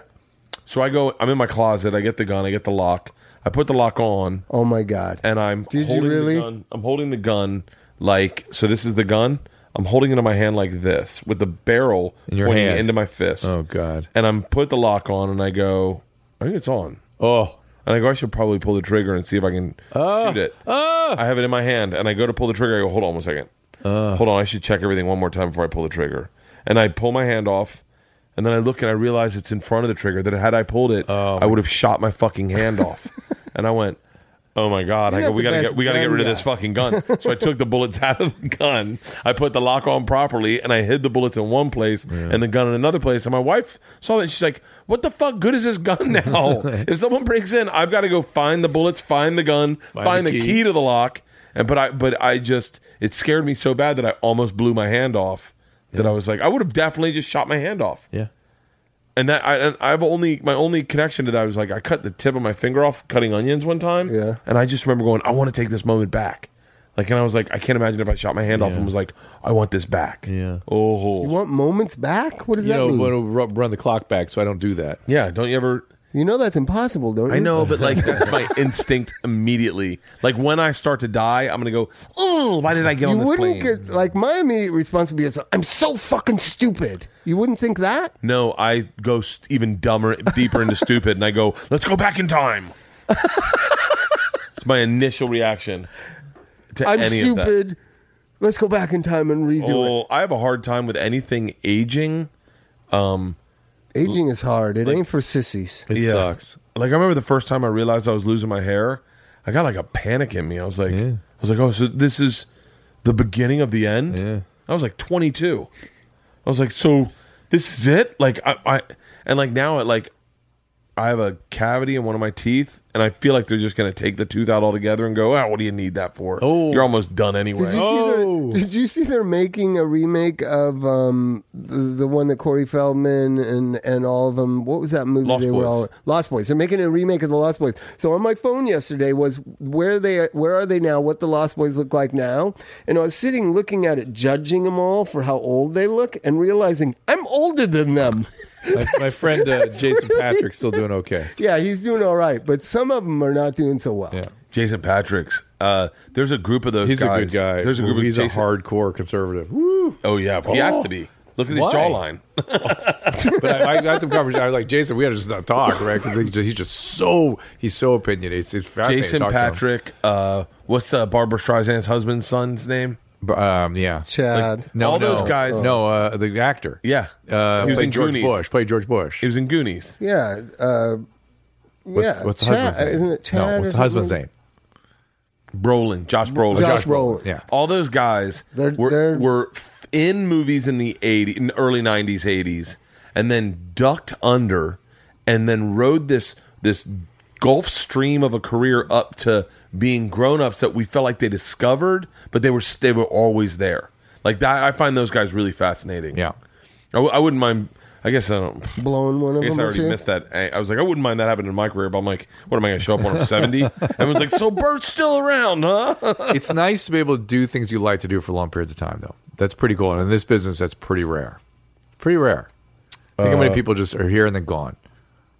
Yeah, it happens really quickly. So be thankful. Oh, You're lucky. yeah. I guess I am. I just need to. Yeah, Gratitude is another thing that's in short supply in this country. Oh yeah. Yeah. A lot of people feel like they're owed things. Oh, that's that envy stuff again. Is it?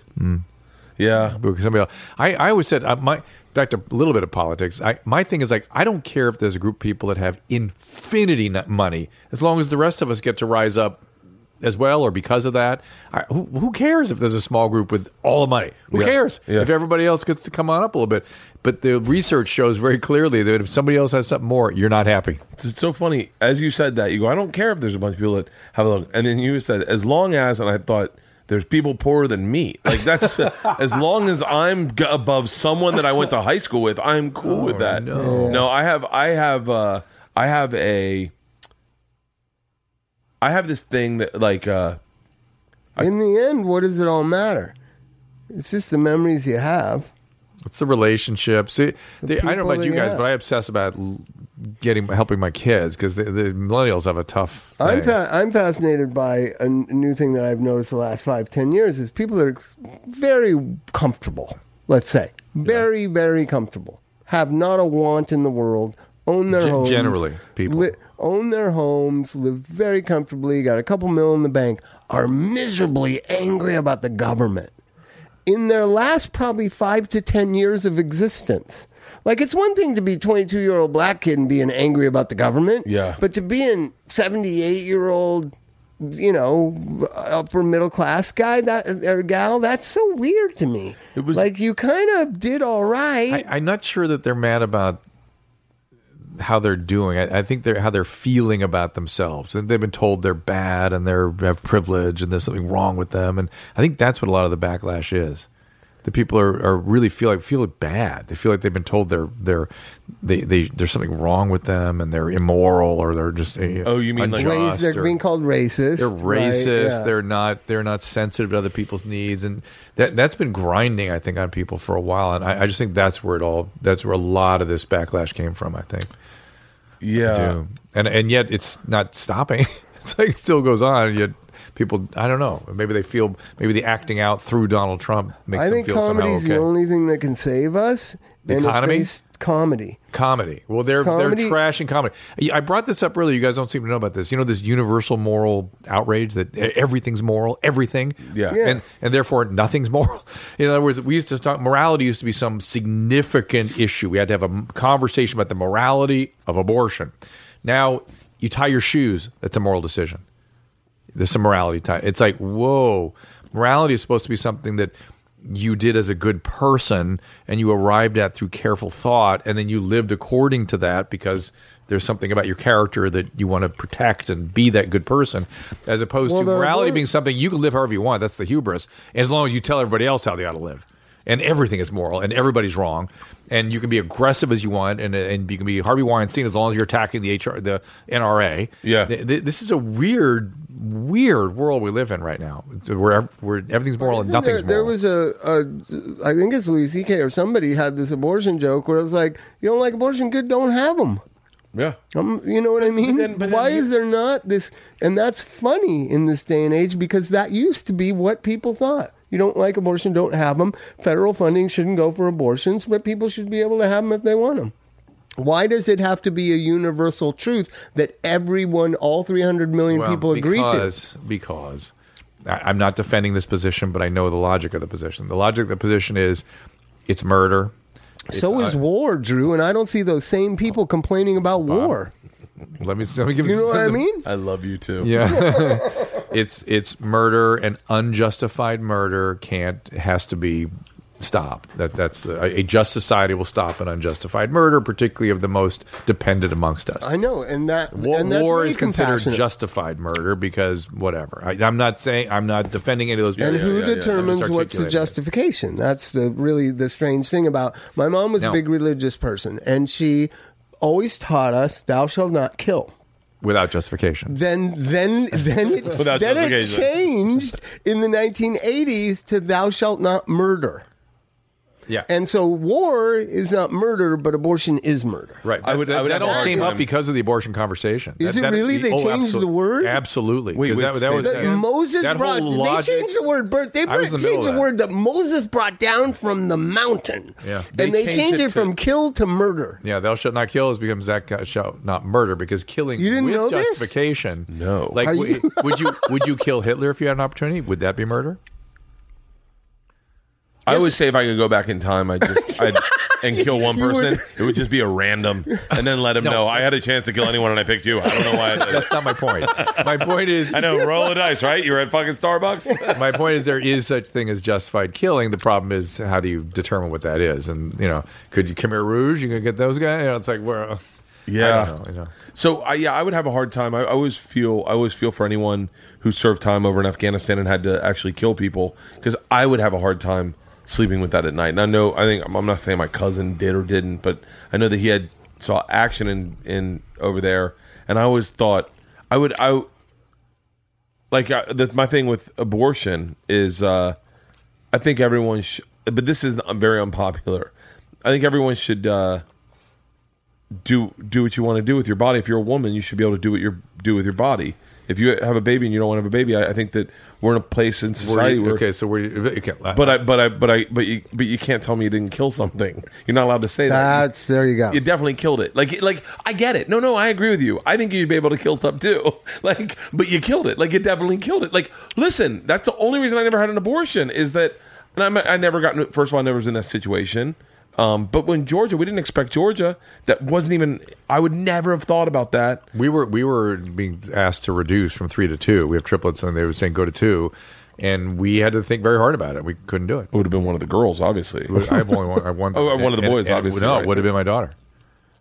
Why? We knew which one it was in the right position for the reduction. Why would you kill a girl, though? We didn't know it was a girl at the time. It was very early. Oh, yeah, they can't tell you that. Yeah. You got 2 boys and a girl, you're going to have to get rid of one. Yeah. Which one are you going to go with, obviously, Pink? So don't you think, because we talk a Who lot wants about... to split the colors in their nursery? There's a lot of addiction in the returning troops. There's a lot of suicide. Yeah. And though those numbers have always been high both in Vietnam, they weren't that high in World War II. And a just war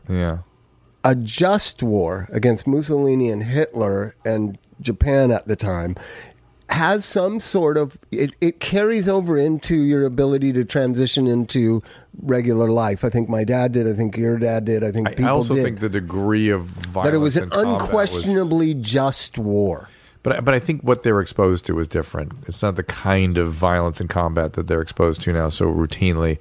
It's intense violence now. There's only a very small percentage that was exposed to Normandy. It's pretty violent. Yeah, that was bad. That was terrible. Right? Yeah. But don't you think that something about coming home after, in your conscious thought, like you're talking about the thought of Afghanistan, that in your conscious thought, you know what you did was the right thing to do.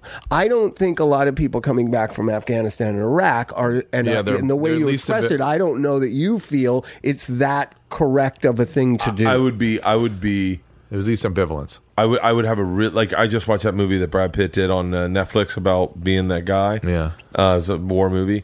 And I would be like the guy, only because we're fighting insurgents and you can't really tell who insurgents are. Yeah. I think I would have a very hard time going, did I kill the right people? And I'm just saying this from movies I've seen. I obviously haven't been there, and I've never had the balls to enroll in the military. But I would have a hard time. I think when in Germany or in Japan, you had a distinct enemy who was dressed up a certain way, so you knew who you were killing. Yeah. And I think that is probably a lot of the problems that people had coming back from Vietnam, was they'd go into villages and not know who the enemy was. They also were 19 years old too. Oh, fucking 19! Yeah.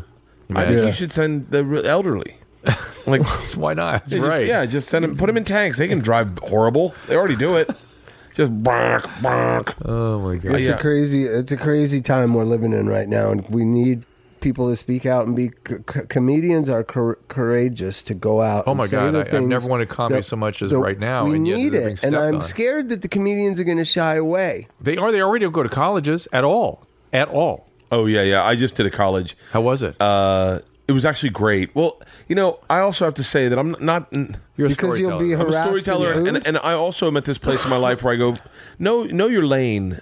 Like Ari and I were having a really great conversation about this, because he was trying to convince me a little bit otherwise at the very beginning of the conversation. And then my defense was...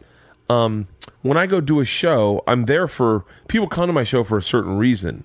They don't want to hear about abortion and black people and Mexican. Like clearly I'm not an idiot. I live in that world. Political comedian. I'm not a political comic. And if I do say something about race, there will be a undertone of love in it. It's not.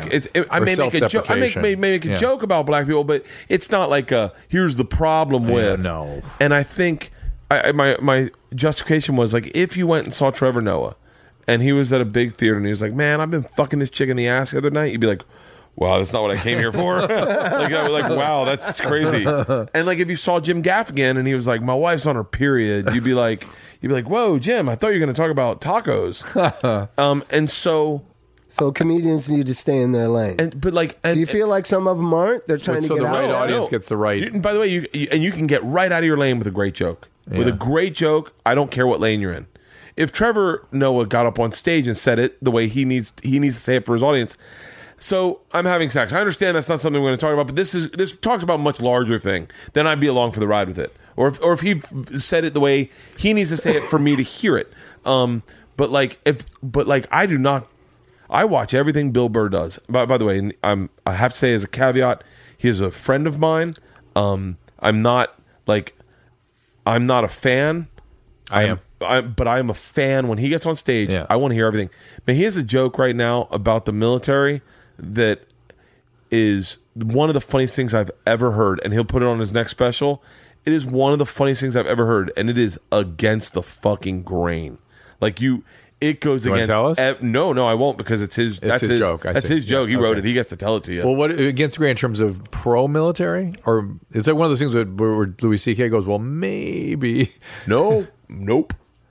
It is against the grain. Against military. Well, I don't know what's with the grain right now. Is it? Well, with the grain is every hack comic out there going, I don't know, let's give it up for the troops. And you're like, okay, we get it. Yeah. Like Bill's just, but Bill, that's Bill's lane. Well, Bill like penetrates. He's a penetrative comedian. He's like, but I think people are oppressing what they talk about. I got to go pee. You guys talk without. Okay. Go pee. You can pee in the backyard if you talk want. behind my back. Pee in that pool, Drew. No. I'm going to pee in that pool.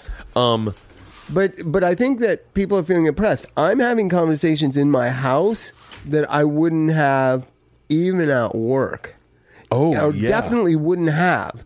That you can have conversations with your wife or with your closest friends that you used to be able to have with almost just about everybody, and people say, "Oh, he's an asshole," or "That's stupid," or "I don't like that." Now you can't even say it for fear Bob, of being crucified. I'll take it one step further. I had a conversation with my wife in my house that I stopped because we have a Nest camera, and I thought, what if they tap into my Nest? What if they tap? I will lose everything. Because it's by the way, it's an innocuous thought that I just wouldn't share. But it with used the world. to be thoughts you could talk about with a community that would not crucify you and want your head chopped off for sharing something that was stupid, or you were being less than insightful. Now you can't even have that conversation. And I started to make a list of my friends that I can say anything to. It's about 5 people. Oh. Can I tell you? Because and a lot of my male friends, it's because they'll tell their wives, and their wives will change their opinion of me. Yeah. Do you understand what I'm saying? Oh, if it ever got like, I just want our kids to play. I don't want to get in any trouble. I don't want any trouble. If Joe, Ari, or Tom lose their phone, we are fucked. Like, we are fucked. Like, I delete my texts with friends that are too far. Mine are, this is a little game I like to play. It's called the N-word deep dive. How about the F word? The F word flies around here. In what, fuck? No. Oh, faggot? You can't say that word in public? I can say it on this podcast. No, you can't. They'll use it against you. Here's the problem with that word is that I think that's there are 2 F words now, America. Yeah, there's 2 F words and 3 C words. Really? Cunt? No, I'm joking. What's the other 2? It's just cunt. It's just cunt. No, 3 times. Conservative. The guy just got fired. Guy just got fired at Amazon Studios for, I'm sure it's sexual harassment. Yeah, of course. But did you hear this, Drew? Let's go into words now, because comedians are words, right? You need an engineering degree to operate your toilet, dude. There are 2 F words. You're in your bedroom. Oh yeah. It's got a lot. I got a lot. I got it from Asia. No kidding. I took a shit in Japan one time that was so bad the guy next to me threw up, and I thought, high five, thanks, congratulations. And I thought he was trying to talk to me because it's in Japan. He's like, and I'm like, and I kept saying, no, the toilet shoots water. If you need toilet paper, the toilet shoots water. And so I got one of their toilets. It's one of the best toilets in the world. Yeah, it just shoots water all over the place. It's got like 19 different settings in a the thing I said. Manual. So we're talking about words, Drew. Now, remember, George Carlin had what? 7 words you can't say on television? 7 words you can't say on television. There's at least 30 now. Oh, there's 150. 30 what? 30 words you can't say in public anymore. So there's 2 F words now. There's not just fuck. There's the other F word, which I won't say. I'll say it because I think that the guys who elected Trump were guys that weren't done saying the word faggot. They were like, you took it away too soon. Now that's it. Now I got to stand up for my rights. Okay. So Lenny Bruce said, when it's the suppression of the words that make the words have so much power. Right. Drew, we are heading into an era where so many words have so much power. Yeah, I agree. Hey, listen. Do you remember the bit that Lenny Bruce did about the N-word? I can't even say that word. I can say it. But I choose not to. Here's the reason I don't say the N word. Not because I used to do this as a bit. Jay-Z says it a lot. Do you know that? Yeah. I got the new record of him cheating on his wife. I was playing it at dinner last night. We had to take it off. It's like repulsive how many times my daughters he uses that do word. not like that word when it's in the car. Like not when I thought he had made a record about cheating on his wife. It's the same old N-word, N-word, N-word, N-word, N-word, N-word 19 times in the first minute. But go on. So there's a lot of words that you can't say anymore. I don't say the N-word, not because you said the word tranny. You can't say tranny anymore. I don't say the N-word not because I care about hurting anyone's feelings or offending anyone.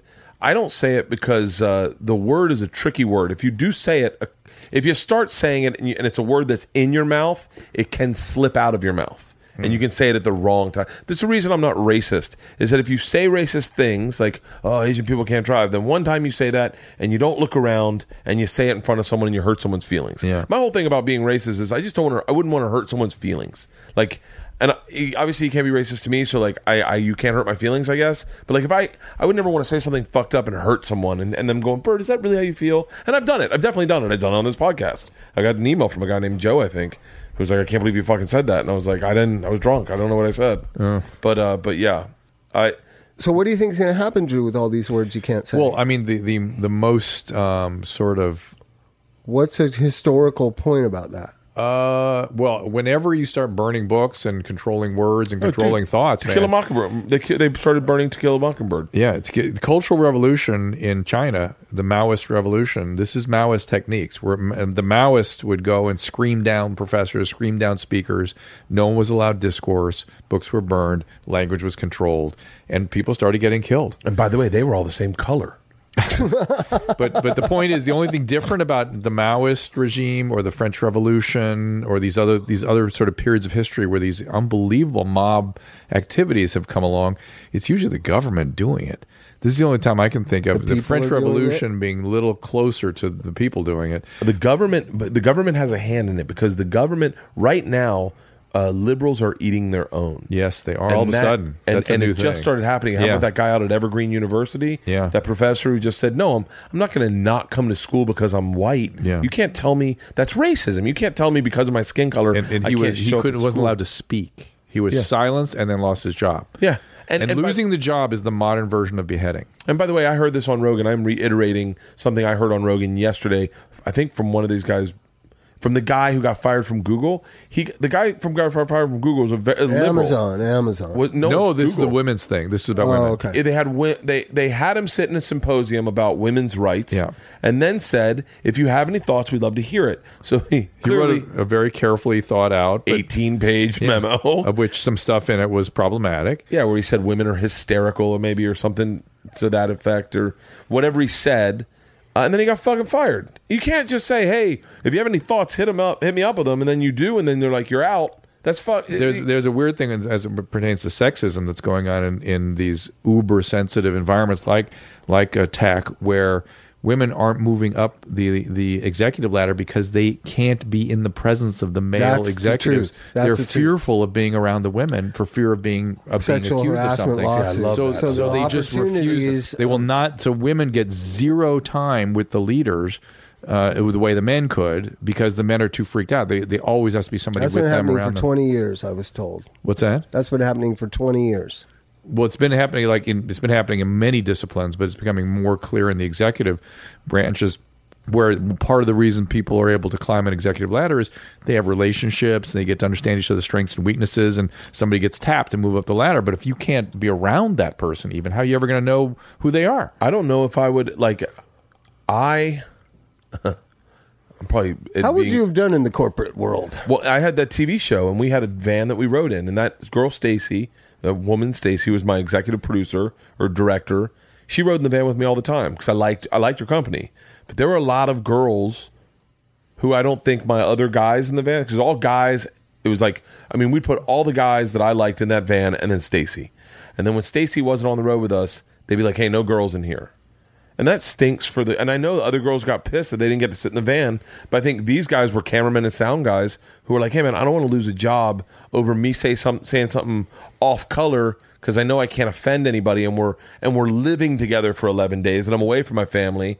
And so there were girls that were like, "How come I don't ever get to ride in the van?" And you'd be like, "I don't know. Like That's a weird side effect of all this. Is that women aren't? It's not inclusive. The drawing the lines in the sand go the pain is real. Let's be very specific. The pain is real. What's happening? What pain? The pain of being sexually harassed and sexually abused and constantly not even in the extreme of the Harvey Weinstein, but in the more. We should call Stacey and find out if I ever sexually harassed her. Do it. Call her. I'll call her right now. We'll finish the thought.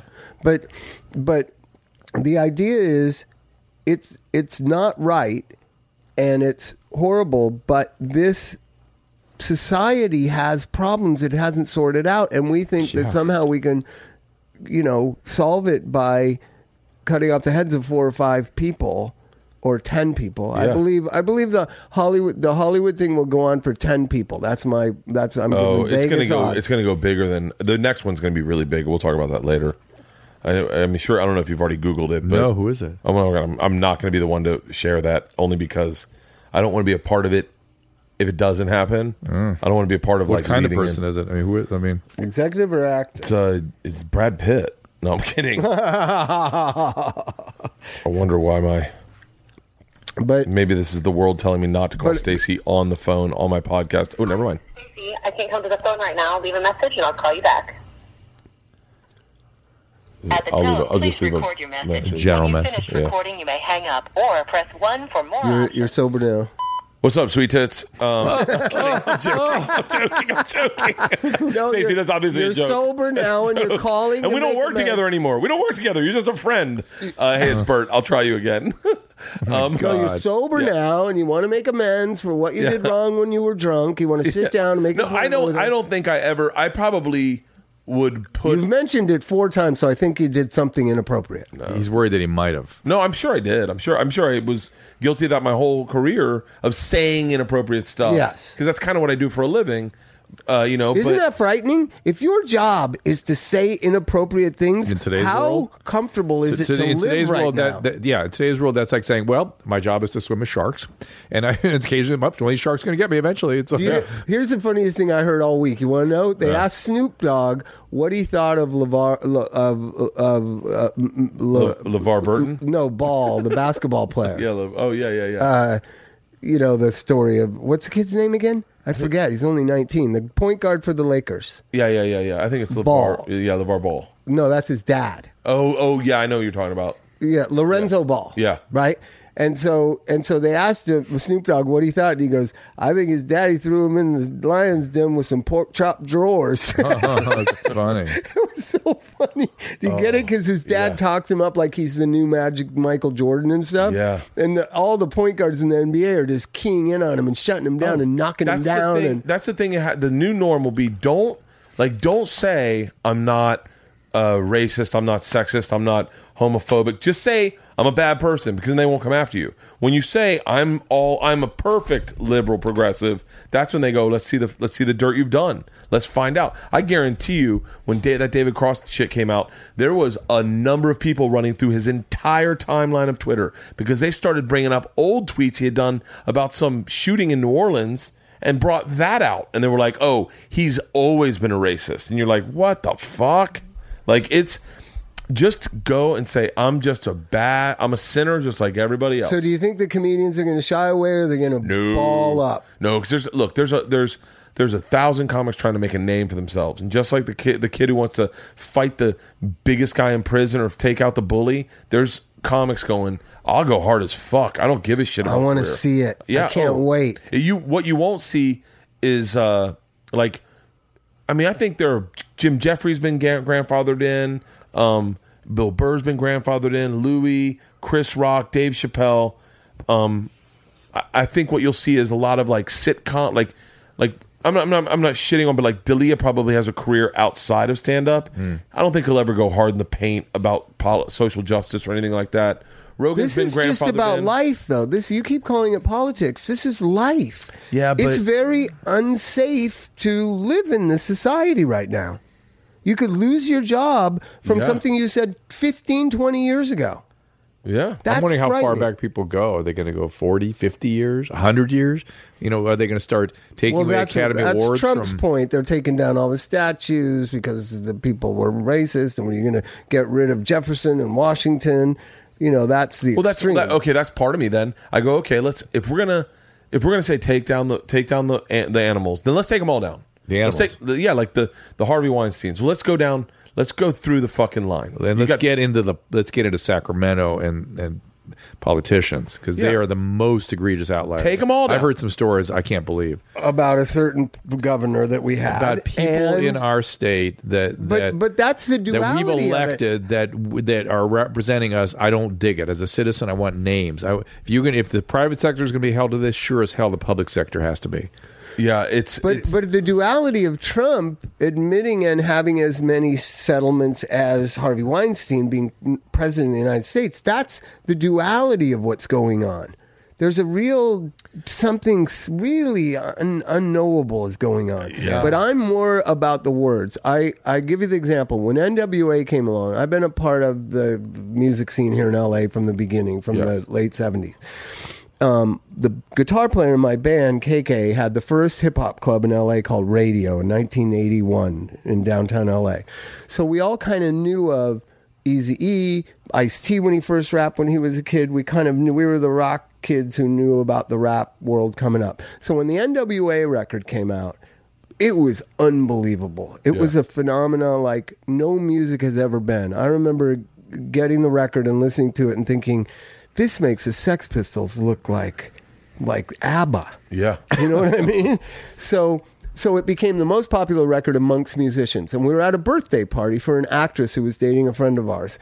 And I remember it was the Beastie Boys, the Chili Peppers, Fishbone, and my band, all at this park in Griffith Park, blasting on a big ghetto blaster, like in an 80s movie scene, the NWA record, and we're all singing along, and it came to the N-word, and all us white guys sang the N-word, and the black guys stopped and said, and I remember Norwood, the bass player from Fishbone's one of my best friends and a roommate, he goes, it's just so weird hearing white people say that word. Yeah. And I remember that word has power that it's never going to go away, like what you were saying. Yeah. But these other words where you can't even say retard anymore. You can't say retard. Yeah. I mean, now I'm going to get crucified for saying that. Well, there's a lot of people, I think, I stopped calling things gay. Like going like your car's gay. Right. Only because I heard Todd Glass say how that made him feel. Yeah, and then I knew not to do it. I was like, oh, cool. That's one person who got their feelings hurt. That's not a reason to change a society. That person, the pluralism of America, Drew, is that we have to learn how to tolerate other people. That's what America is. Yes, and unifying around certain principles and concepts that most people don't even know what they are. That's the problem. We haven't taught people what the idea of this country was. It was an idea. It's a thought. It's a concept. It was a concept. And it's the only country on earth that was founded around a concept. And that concept is being a unifying property of all these different people from all these different countries and cultures coming together and living in a productive, unified, and a tolerant of other people's way. Perfect union. That is so ripe for a sketch of a bunch of Toluca Lake liberals taking their kids to preschool? No. A bunch of people in the bottom of a boat coming to America going, so what do you think this place will be? And go, well, I hope that there's freedom there. And they're like, yeah, that's what we're all looking for. And then one guy's like, I hope you can also that like there'll be church and state. Well, I don't think so, but in this freedom, you get your opinion. The guy's like, what? And like they're all expressing the idea of what this country will be. I'm not pitching this sketch well, but like I like the idea that the idea of this country has been forgotten. The idea of freedom. Listen, I was watching Hamilton, the play, which was fantastic, and I was watching it. I was saying, it's not really the way history went, at least in that first act. And then I went, oh my God, this is what people are going to think is the history of this country, is the idea. And I thought, wow, unless you really knew the facts, and it's fine, it's great, and it's a great study. Wait, Hamilton wasn't black? Right. Well, it's not those kinds. There were just some nuances about the ideas that were like, that's not quite what the idea was, but okay. Yeah. And I thought, well, that's going to be factually the notion that everyone has now, because they weren't ever taught the actual. There was no civics class, there was no government class, there was no history of the United States that everyone was really. So taught let's or go over the interested fundamentals. You can come here and honor any god you want, or no god. Yes. Right. You can come here and practice your cultural things, but you have to be respectful of other people's cultural things. Yeah, because you can smoke marijuana in a religion, and they're cool with that. The idea was you can come here and be free, be left alone to practice your religion, to set up a business unencumbered from tyranny, from principles or government that were going to get in the way of you being free. Freedom is lost as a cultural virtue. Lost. Well, yeah, but now it's tolerance, and tolerance in its logic. If you demand absolute tolerance, becomes intolerance, and that's the problem we're into right now. But the simplest individual's tolerance, like you can do whatever you want. I don't care. I'm going to do whatever I want, and as long as they don't collide dramatically, I'm not going to worry about what you do in your house, and I'm not going to... Dude, there was never any concern about that. It was always what the government was going to allow us to do. But now it's the people, dude. I understand that. And Alexis de Tocqueville in 1822 came over here, a Frenchman, came over and wrote a book called Democracy in America. It's still one of the greatest sort of analyses of democracy ever. And he said, this country claims to have freedom of expression, freedom of speech. They have less than anywhere. Because as soon as you speak up, the public square will crush you. The government won't. The people will. Really? So extreme views are always crushed by the people. And that was his point. Well, then why is there no faith that these Tiki Torch Ku Klux Klan members will be crushed in the public sphere? Why is there faith about that? Why there's no faith in that? I have complete faith. Give racist ideas and see what everybody says. And I guarantee you, I know America pretty well. They're not going to go for it. Because discourse isn't something that's not allowed now. We have to use the Maoist technique of yelling people down and making sure they don't talk. Silencing offensive speech. I might have to read a book on the Cultural Revolution in Japan, in China. Yeah, my uncle told me about it. It's terrible. In the 90s, he told me about it. And he was like, no, it's horrible. I guess he represented in China someone. or France? In China. He said he represented someone who was thrown out of a window, a professor that was thrown out of a window, and I think he had gone on to write a book. Khmer Rouge was the same thing. Anybody with anybody who knew something more than another person had to be killed because it was not equality, absolute uniform equality in all things at all times. And, there have been waves of this kind of thing. So all I'm saying is I believe there's the brave and the righteous need to stand up right now rather than cower away. I think we've all been cowering for 5 or 10 or 15 years, and we need to stand up and be righteous. And there's a hesitancy because there's that, well, why me? Right? I'll give you an example. I didn't want to profit off of the pain and suffering of drug addicts. I owned a rehab. I felt like I'm becoming rich off of other people's pain and suffering just because of a couple laws that were enacted, the Parity Act and the Obamacare, right? Yeah. And there are many millionaires been made by those two laws that own rehab it's centers. A disaster. And I just felt bad. I just felt like, God, I already got enough. I already make a very good living and my kids live pretty comfortably. To just stack money in a bank account somewhere is so morally wrong. I sold my ownership stake in the rehab 4 years ago. I said, I still love it because I designed it and I hired everybody and whatever, but I don't want to own it and I don't want all the stacks of money going up into my family. And everybody was calling me crazy. What are you talking about? What are you about your kids? What about you're so old and your kids are going to be dead and have no money? I go, I know families who left a lot of money to their children. They're my clients. I'm leaving my children very little. You understand? Really Why can't people stand up and be righteous? I never made any money. You've never made any money off of rehab ever. And it always did. I had the same kind of feeling like, I don't really want to make a lot of money. Maybe that's the influence you had on me. But as I knew, and there's some people that, it's the same as selling T-shirts. Like, no, it's not. No, it isn't. This is a human thing. Weirdly, if you had an insurance company in between, it's like, okay, I'll take the insurance money. But even then, it's a little bit kind of weird. It's just my wife wouldn't tell me how much we pay our therapist. Because she said, if you know, you'd stop going to therapy because you would look at it as paying his mortgage or what. I don't know how much I pay my therapist, but I imagine it's inconsequential. $300 a session, I would imagine. Oh my God, is it that now? Yeah, Jesus Christ. I wonder what it is. Fucking Are we on Facebook Live with this thing? Susan's texting me. No. Okay. $300. She wanted to know. No. What time do you need to get out of here? I don't know.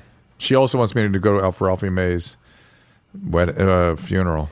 Now I got to call Stacy because I got her sweet tits. I'm worried. I know. Yeah, it was a bad move. She's pregnant, so here we go. Is the Ralphie Mace thing a point of say you're making only? amends. Say you're with your sponsors and you're making amends. She wants me to go because Is she knows she going? them. No. Bert, say you're with your sponsors and you're making amends for things that you did that you don't know you did. She's seen me at my lowest. Oh, good. She's yeah. Tell her about you turned over a new leaf. She knows. I've been talking to her, trying to do a project together. Hi, this is Stacey. Jesus Christ. She's just not interested in talking to you. She heard the first voice. She saw the transcript of the first voice Me and her might be- message, and it said sweet tits, and you're just dust. What time is Ralphie May thing? 8, but it doesn't start at 8. If it's anything similar to Ralphie's life, it'll start at 9. Yeah. If it's an actual homage to Ralphie. If it's an homage to Ralphie. Well, maybe we should wrap up and head over to Ralphie's thing. There's a cigar shop. Do you smoke cigars, Bob? No, I gotta go home. There's You a cigar guys shop go right have next fun. door that I was going to go. This is not at all what I expect us to get into today. I thought we were going to talk about your sobriety. I thought we were going to talk about substances. We went down a big old rabbit hole. That's what I like about a podcast is that you can do anything. I like that too. I remember one time having an interview with Bobby Flay, and I had a bunch of things scripted that I want to ask him, and I was like, and I kept it on track, and it was so boring, and he wanted it to go somewhere else, and I was afraid to because I didn't know. You know, I was like, number one, I was like, I know Scripps is going to want to edit this if we start talking about crazy stuff. And I think it was an unremarkable podcast for Bobby because he was like, oh, great. But like, I like a conversation like this. It's all what's going on in the national dialogue right now. I mean, everything that comes up on Facebook or on, I look at Twitter news a lot. Everything that comes up on Twitter news, I go, oh, someone else is in trouble. They're after someone else. ESPN cancels Barstool Sports. Barstool, you know what that is, right? This just happened. They canceled Barstool Sports as a show. It's a big page. Yeah. They canceled it because they have a caveat in their clause saying if you work for our company, you can't sue us for sexual harassment or inappropriate jokes or coarse language, racist jokes, racism, anything. And this woman came out after the whole Harvey Weinstein thing and said, I chose not to work for Barstool Sports because of that. And then the boss, the owner of Barstool, Dave Portnoy, I think is his name, came out and said, no, you're trying to capitalize on other people's sexual harassment and jump on us. We put that in the contract. He goes, I didn't even know it was in the contract, to be dead honest with you, but we're a comedy space, and we're all about fucking inappropriateness. And if you want to work for our show, you have to be cool with inappropriate. Well, ESPN heard this guy, Dave Portnoy, who took to Instagram way too quick, should have never said a fucking word, and they canceled it. That just happened this afternoon. Huh. Yeah. Kris Jenner went blonde. But everyone's. I'm scared. I get it. Yeah. I'm fearful. R. Kelly's ex-girlfriend details alleged physical abuse and sexual coercion. So how come? Why is no one going after R. Kelly? Yeah. Like, why is that guy? I mean, how about Chris Brown? I just watched a You documentary watch this on Chris documentary. Brown. You watch it? I did. You want I to know did. the first thing that struck me? He pays less child support than I do. I was like, what the fuck is that about? What lawyer does he have? Mark Argos. I just watched a documentary on Chris Brown. I watched 2 documentaries this week. One on gender fluidity and non-binary sexuality. You learned something about that? I did. Because that when you said lots of words, that's always what I think about is there are 170 preferred gender pronouns. And in Canada, by law, you have to use the right one. Even in somebody who's changing their mind minute to minute, you have to, and you get it wrong, you're in trouble. Yeah, well, but they said... This is where the words, where a person's name comes in handy. Yeah, I guess. Chris, right? What is? I forget what Bruce Jenner's name. No, Caitlyn. Chris is the mom. Caitlyn, how are you doing, Caitlyn? Yeah, just say your name the whole time. I didn't know that there was. Doesn't that get around having to explain what the word? A little bit, but there's times when you need to use a pronoun, and you got to be. Do you know how many pronouns there are now? All the Z pronouns and stuff for a couple months. Sham, Z, Z, Z, Zoom. What about are we sure that Chris isn't a transgender? Chris, no. Chris Jenner is not.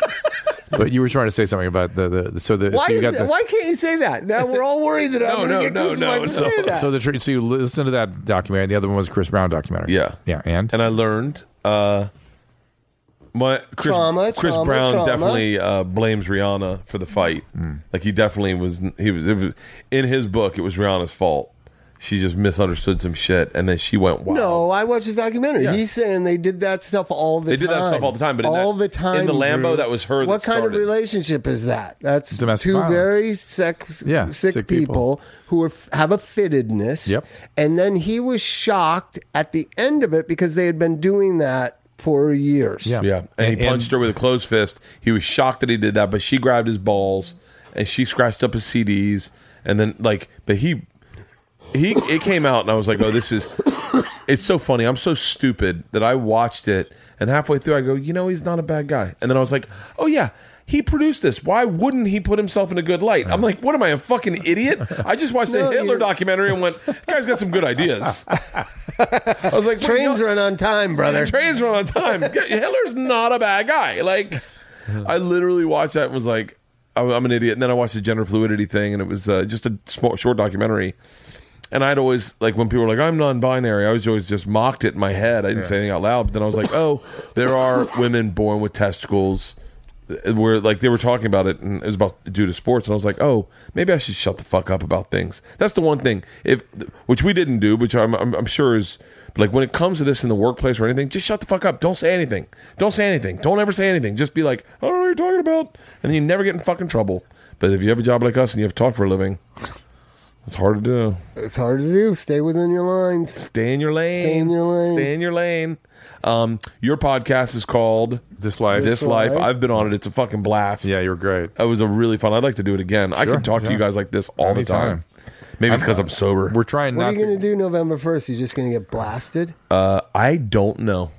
You might want to keep going a little bit. Someone said to me, I'm using reverse psychology on him. They were like, see if you can do another 30. And I was like, No. Just November 1st is the only day you have to think about. No, Bob, it doesn't work like that. It works like that for you. What if your kids come to you and say, Daddy, we love you so much more this way? Please do that. Please stay sober. Mm-hmm. If I'm gonna adhere to my own policy of this podcast, I will be very honest right now. Yeah. That would yesterday, it would influence you. I had an influence yesterday. It was not that, but I'm doing a FaceTime or a Insta story. Isla's getting up to bat. I'm sitting next to Georgia. Our friends around, big group of family around, and Georgia's done stuff like this in the past. But I said, Isla, baby, get up there and be just like your dad. And Georgia goes, yeah, drunk. Oh, and I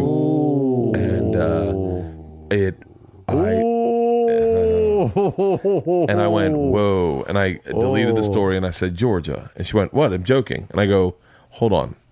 I go, Georgia. And she goes, what? It's a joke. Dad, it's a joke. And I went, is it a joke? And she was like, Dad, it's totally a joke. I went, okay. So I left it. I left it. But she saw how you reacted. She's going to backtrack. And so then later that night, I pulled her aside. I said, hey, I need to know this for real. Because I'm not, how old is she? 13. Okay. She doesn't have it in her to tell you for real. Okay. Well, I do in the right moment. They could say here, I believe they will say in the next 9 days, this is so great. You're so much. You have to frame it a little differently. I said to her last night, I said, hey, I want to talk to you for real. I said, I haven't been drinking at all this month.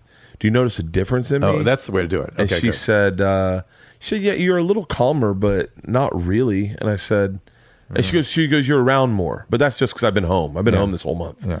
And I said, yeah. I said, well, I'm concerned because you did say I was drunk, and I definitely would never be drunk at one of Isla's baseball games, but I am.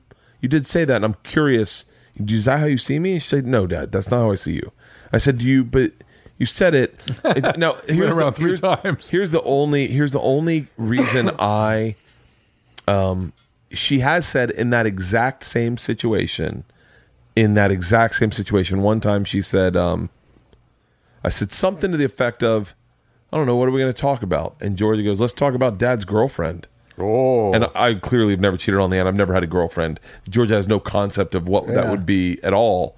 But it's her trying to be funny. Yeah. So I wrote it off to that. But it did put up feelers where I went, hold on.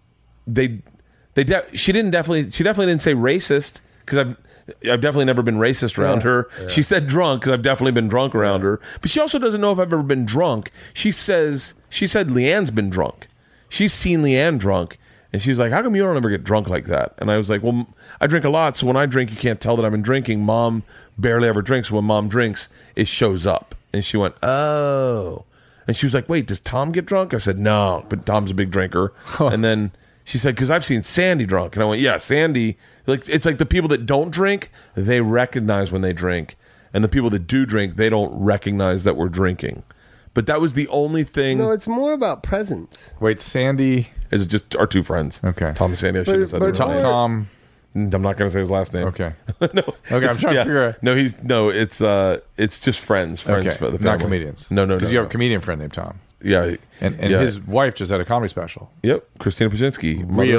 Really good. I couldn't sit through it. Oh, I'm joking. I was thoroughly, totally, and correct me if I'm wrong. She's a smart person, much smarter than Tom. That wasn't the question. I just got good comedian, super smart. Like she's hiding it a little bit. It's so smart. Oh yeah. Yeah. She's really smart. She has a podcast called That's Deep, Bro. That's pretty great. I'm going to get her on our podcast, Bob. Too. Yeah, please. She was her stand. I was very impressed. But that's the only thing. Let's leave him with some hope. I think most. And by the way, she comes on to some stuff and says some stuff. And she just goes, screw it. I'm just going to say it. Yeah. And I was like, oh, good. Yeah, somebody's speaking up. Most people, whether they have drug problems or not, are evolving, hopefully. Yeah. Right? And so eventually, you have to shed this skin. There'll be a new you. You've got to trust your talent and your awareness and your eye and ear for things and stop making it so much about all the other stuff. You know what I mean? Yeah. Have a little faith.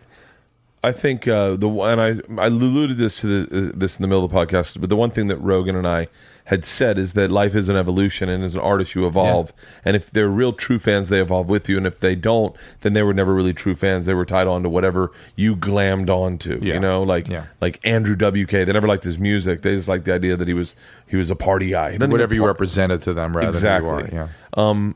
I think this month has shown to me that, number one, the biggest fucking realization is I can go to sleep sober. That is a really hard thing. It's always been hard for me to sleep. Just go, and you can fly, and I can fly sober. It's not massively enjoyable. I'm sure it's an understatement. But it could get there. But I said the one thing. But I'm also a teetotaler, so I'm like, all right, it's all or nothing.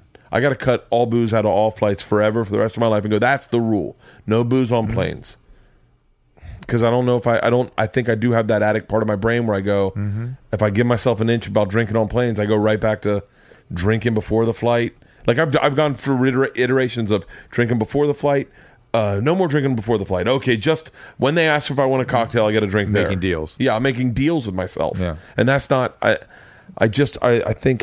Might be 5 or 10 years from now when you really look at it differently. I hope See, not. I just think the journey's a long time, and everybody kind of superimposes time frames on people. Well, it's weird. People want to moralize about other people's use of substances. It's nothing. It's just your relationship with a thing, and it's yours. But you don't want to tie your talent to substances. Yes. When people do that, the substances take them down. You understand? It wasn't cocaine that made Richard Pryor. For a few years, he thought it was. Yeah. Yeah. You know what I mean? Until you shed that skin. I think I've really enjoyed sobriety and health. I've gotten a lot healthier. My blood pressure is literally, my resting heart rate is in the 50s, low 50s all the time. Yeah. And so, and I've been running harder. I've done, I think, are you now going to do the marathon? 11 hot yogas. I'm doing a half marathon on the 19th. Wow. And part of me is like, I'm enjoying this as much as I enjoy drinking. But I never had this when I was drinking as hard as I was. So I think the evolution is starting. I just don't know.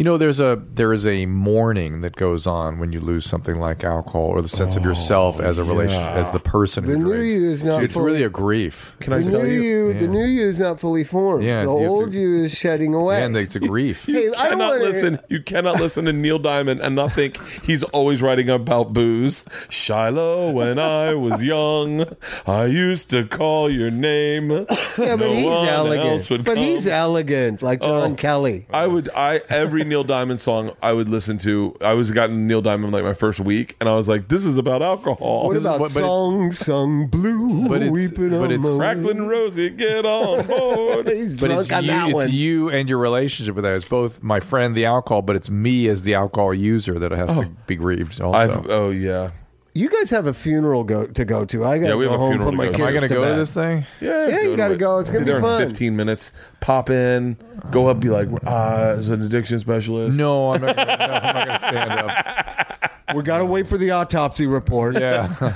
Just Drew, just come up and open people's baby and go, guys, this is the toxicology report. Do it, Drew. And Are people everyone going to be like, doing stand up? I mean, is it going to be funny? Or is it gonna be all- will be after the first 3 people go up. Those 3 people I think will leave, and then it'll be funnier people will be taking charge. Oh. We'll see. Is that how it works? Hopefully, I can't His get wife and kids are going to talk, right? I wasn't going to say that, but yeah, Oh. that's, Is that, but Yeah. I mean, No, family's that's- going to talk. And yeah, how do you his know they're going to leave? They might wife want to and hear kids. people. No, his kids will have to leave. They're 11 and Oh, Jesus. 9. Oh, my God. and then I'm sure Lana will take them home. But and then I'm sure comics will get up. I'm What not do you going to say to an 11 and 9-year-old when their dad just died? The last words your dad texted me were, "I love you, nigger." That's the last thing he said. Texted me. To you? The last text he gave me. That's the way to go out, Ralphie. Full ER, not even an A Oh, at the end? full ER, full ER. I love you, nigger. That was his last thing he said to me. Oh, I my looked at my God. thing. I looked at my text going, what was the last thing I said to Ralphie? And the last thing I was in Australia. I was having a really rough run of it. And, us guys who lie to ourselves or whatever the fuck the thing is that we all got. We all have a little group that we connect with, and when we're going through rough times, we'll text and just you find each other. I'm Ralphie sure you know was what I'm one talking of about. Ralphie was definitely one of them. There was many times Ralphie and I sat on a bed looking at each other, going, "Man, I got this shit under control. These fucking people need to fucking let go of me, like ease off." And I was like, "No shit." And we lied to each other a lot. And You're talking about using substances. yeah, just substances, lifestyle in general. Life choices and just not being healthy. Yeah. And I was in Australia and I was flying and working every night. So I was drinking every morning and drinking every night. Sober in the middle of the afternoon. Yeah, take a nap, Yeah, take a nap, eat food, and take a nap. Not even eating. I wasn't eating. And so and I wasn't sleeping that well except after the plane flight. That was the only time I was sleeping. And Ralph texted me and said just some joke about another comedian, about how bad this other comedian was, and we started going back and forth shitting on this comedian, and then I texted him, "I love you," and he texted me, "I love you, nigger." But it was funny that was his last words to me, was the N word. It's weird that I choose to. I'll say it in his voice, what he wrote, but I won't say it. You want to cry? Want to cry? No, I don't cry anymore. There's an album. Oh yeah, I do want to There's cry. an Yes, album yes, that'll yes. make you cry about friends dying that Lou Reed made called Magic and Loss. You ever heard of it? No, I'm downloading it now. Lou Reed's 3 best friends died in the same year. And he wrote an album about it. And in this one scene, this is before cell phones, he keeps going to the payphone across from Doc Palmas, his best friend's apartment, and calls the apartment and hears it ringing. Oof. And then waits for the answer machine to pick up with Doc's voice the on it voice, saying, yeah. leave a message at the tone. And because when he's walking his dog, he stops and does it. Is So the powerful. album's Magic and Loss? Yeah, it's called Magic and Loss. The just greatest bought album it. about death and loss ever. I just bought it. You just bought I it? just bought it. I'll be drinking to that in New Orleans on November 1st. Hey, we're going to Ralphie's funeral. Bob, Lou, Drew, Thank you. Bob, Drew, thank you guys so much. Thank you, man. I appreciate always it. love hanging out with you. This has been a fucking blast. We got to do take- this again. Right. We got to We'll do take this the when we'll words do this back. after I start drinking again. See where I'm at. we could. When be you interesting. start drinking again, start taking the words back. Start taking what words back? The words they've taken away from us. Oh, Oh yeah. Once he doesn't care anymore, let's set him up as the guy to get in trouble. I'll use you. Start taking the words You'll be back. my puppet. Hey, Bert, here's a word I've been wanting to say. Don't they drive you crazy? There you go. Oh shit! All right. God in heaven. Perfect. Your fake gun just took off. I love you guys.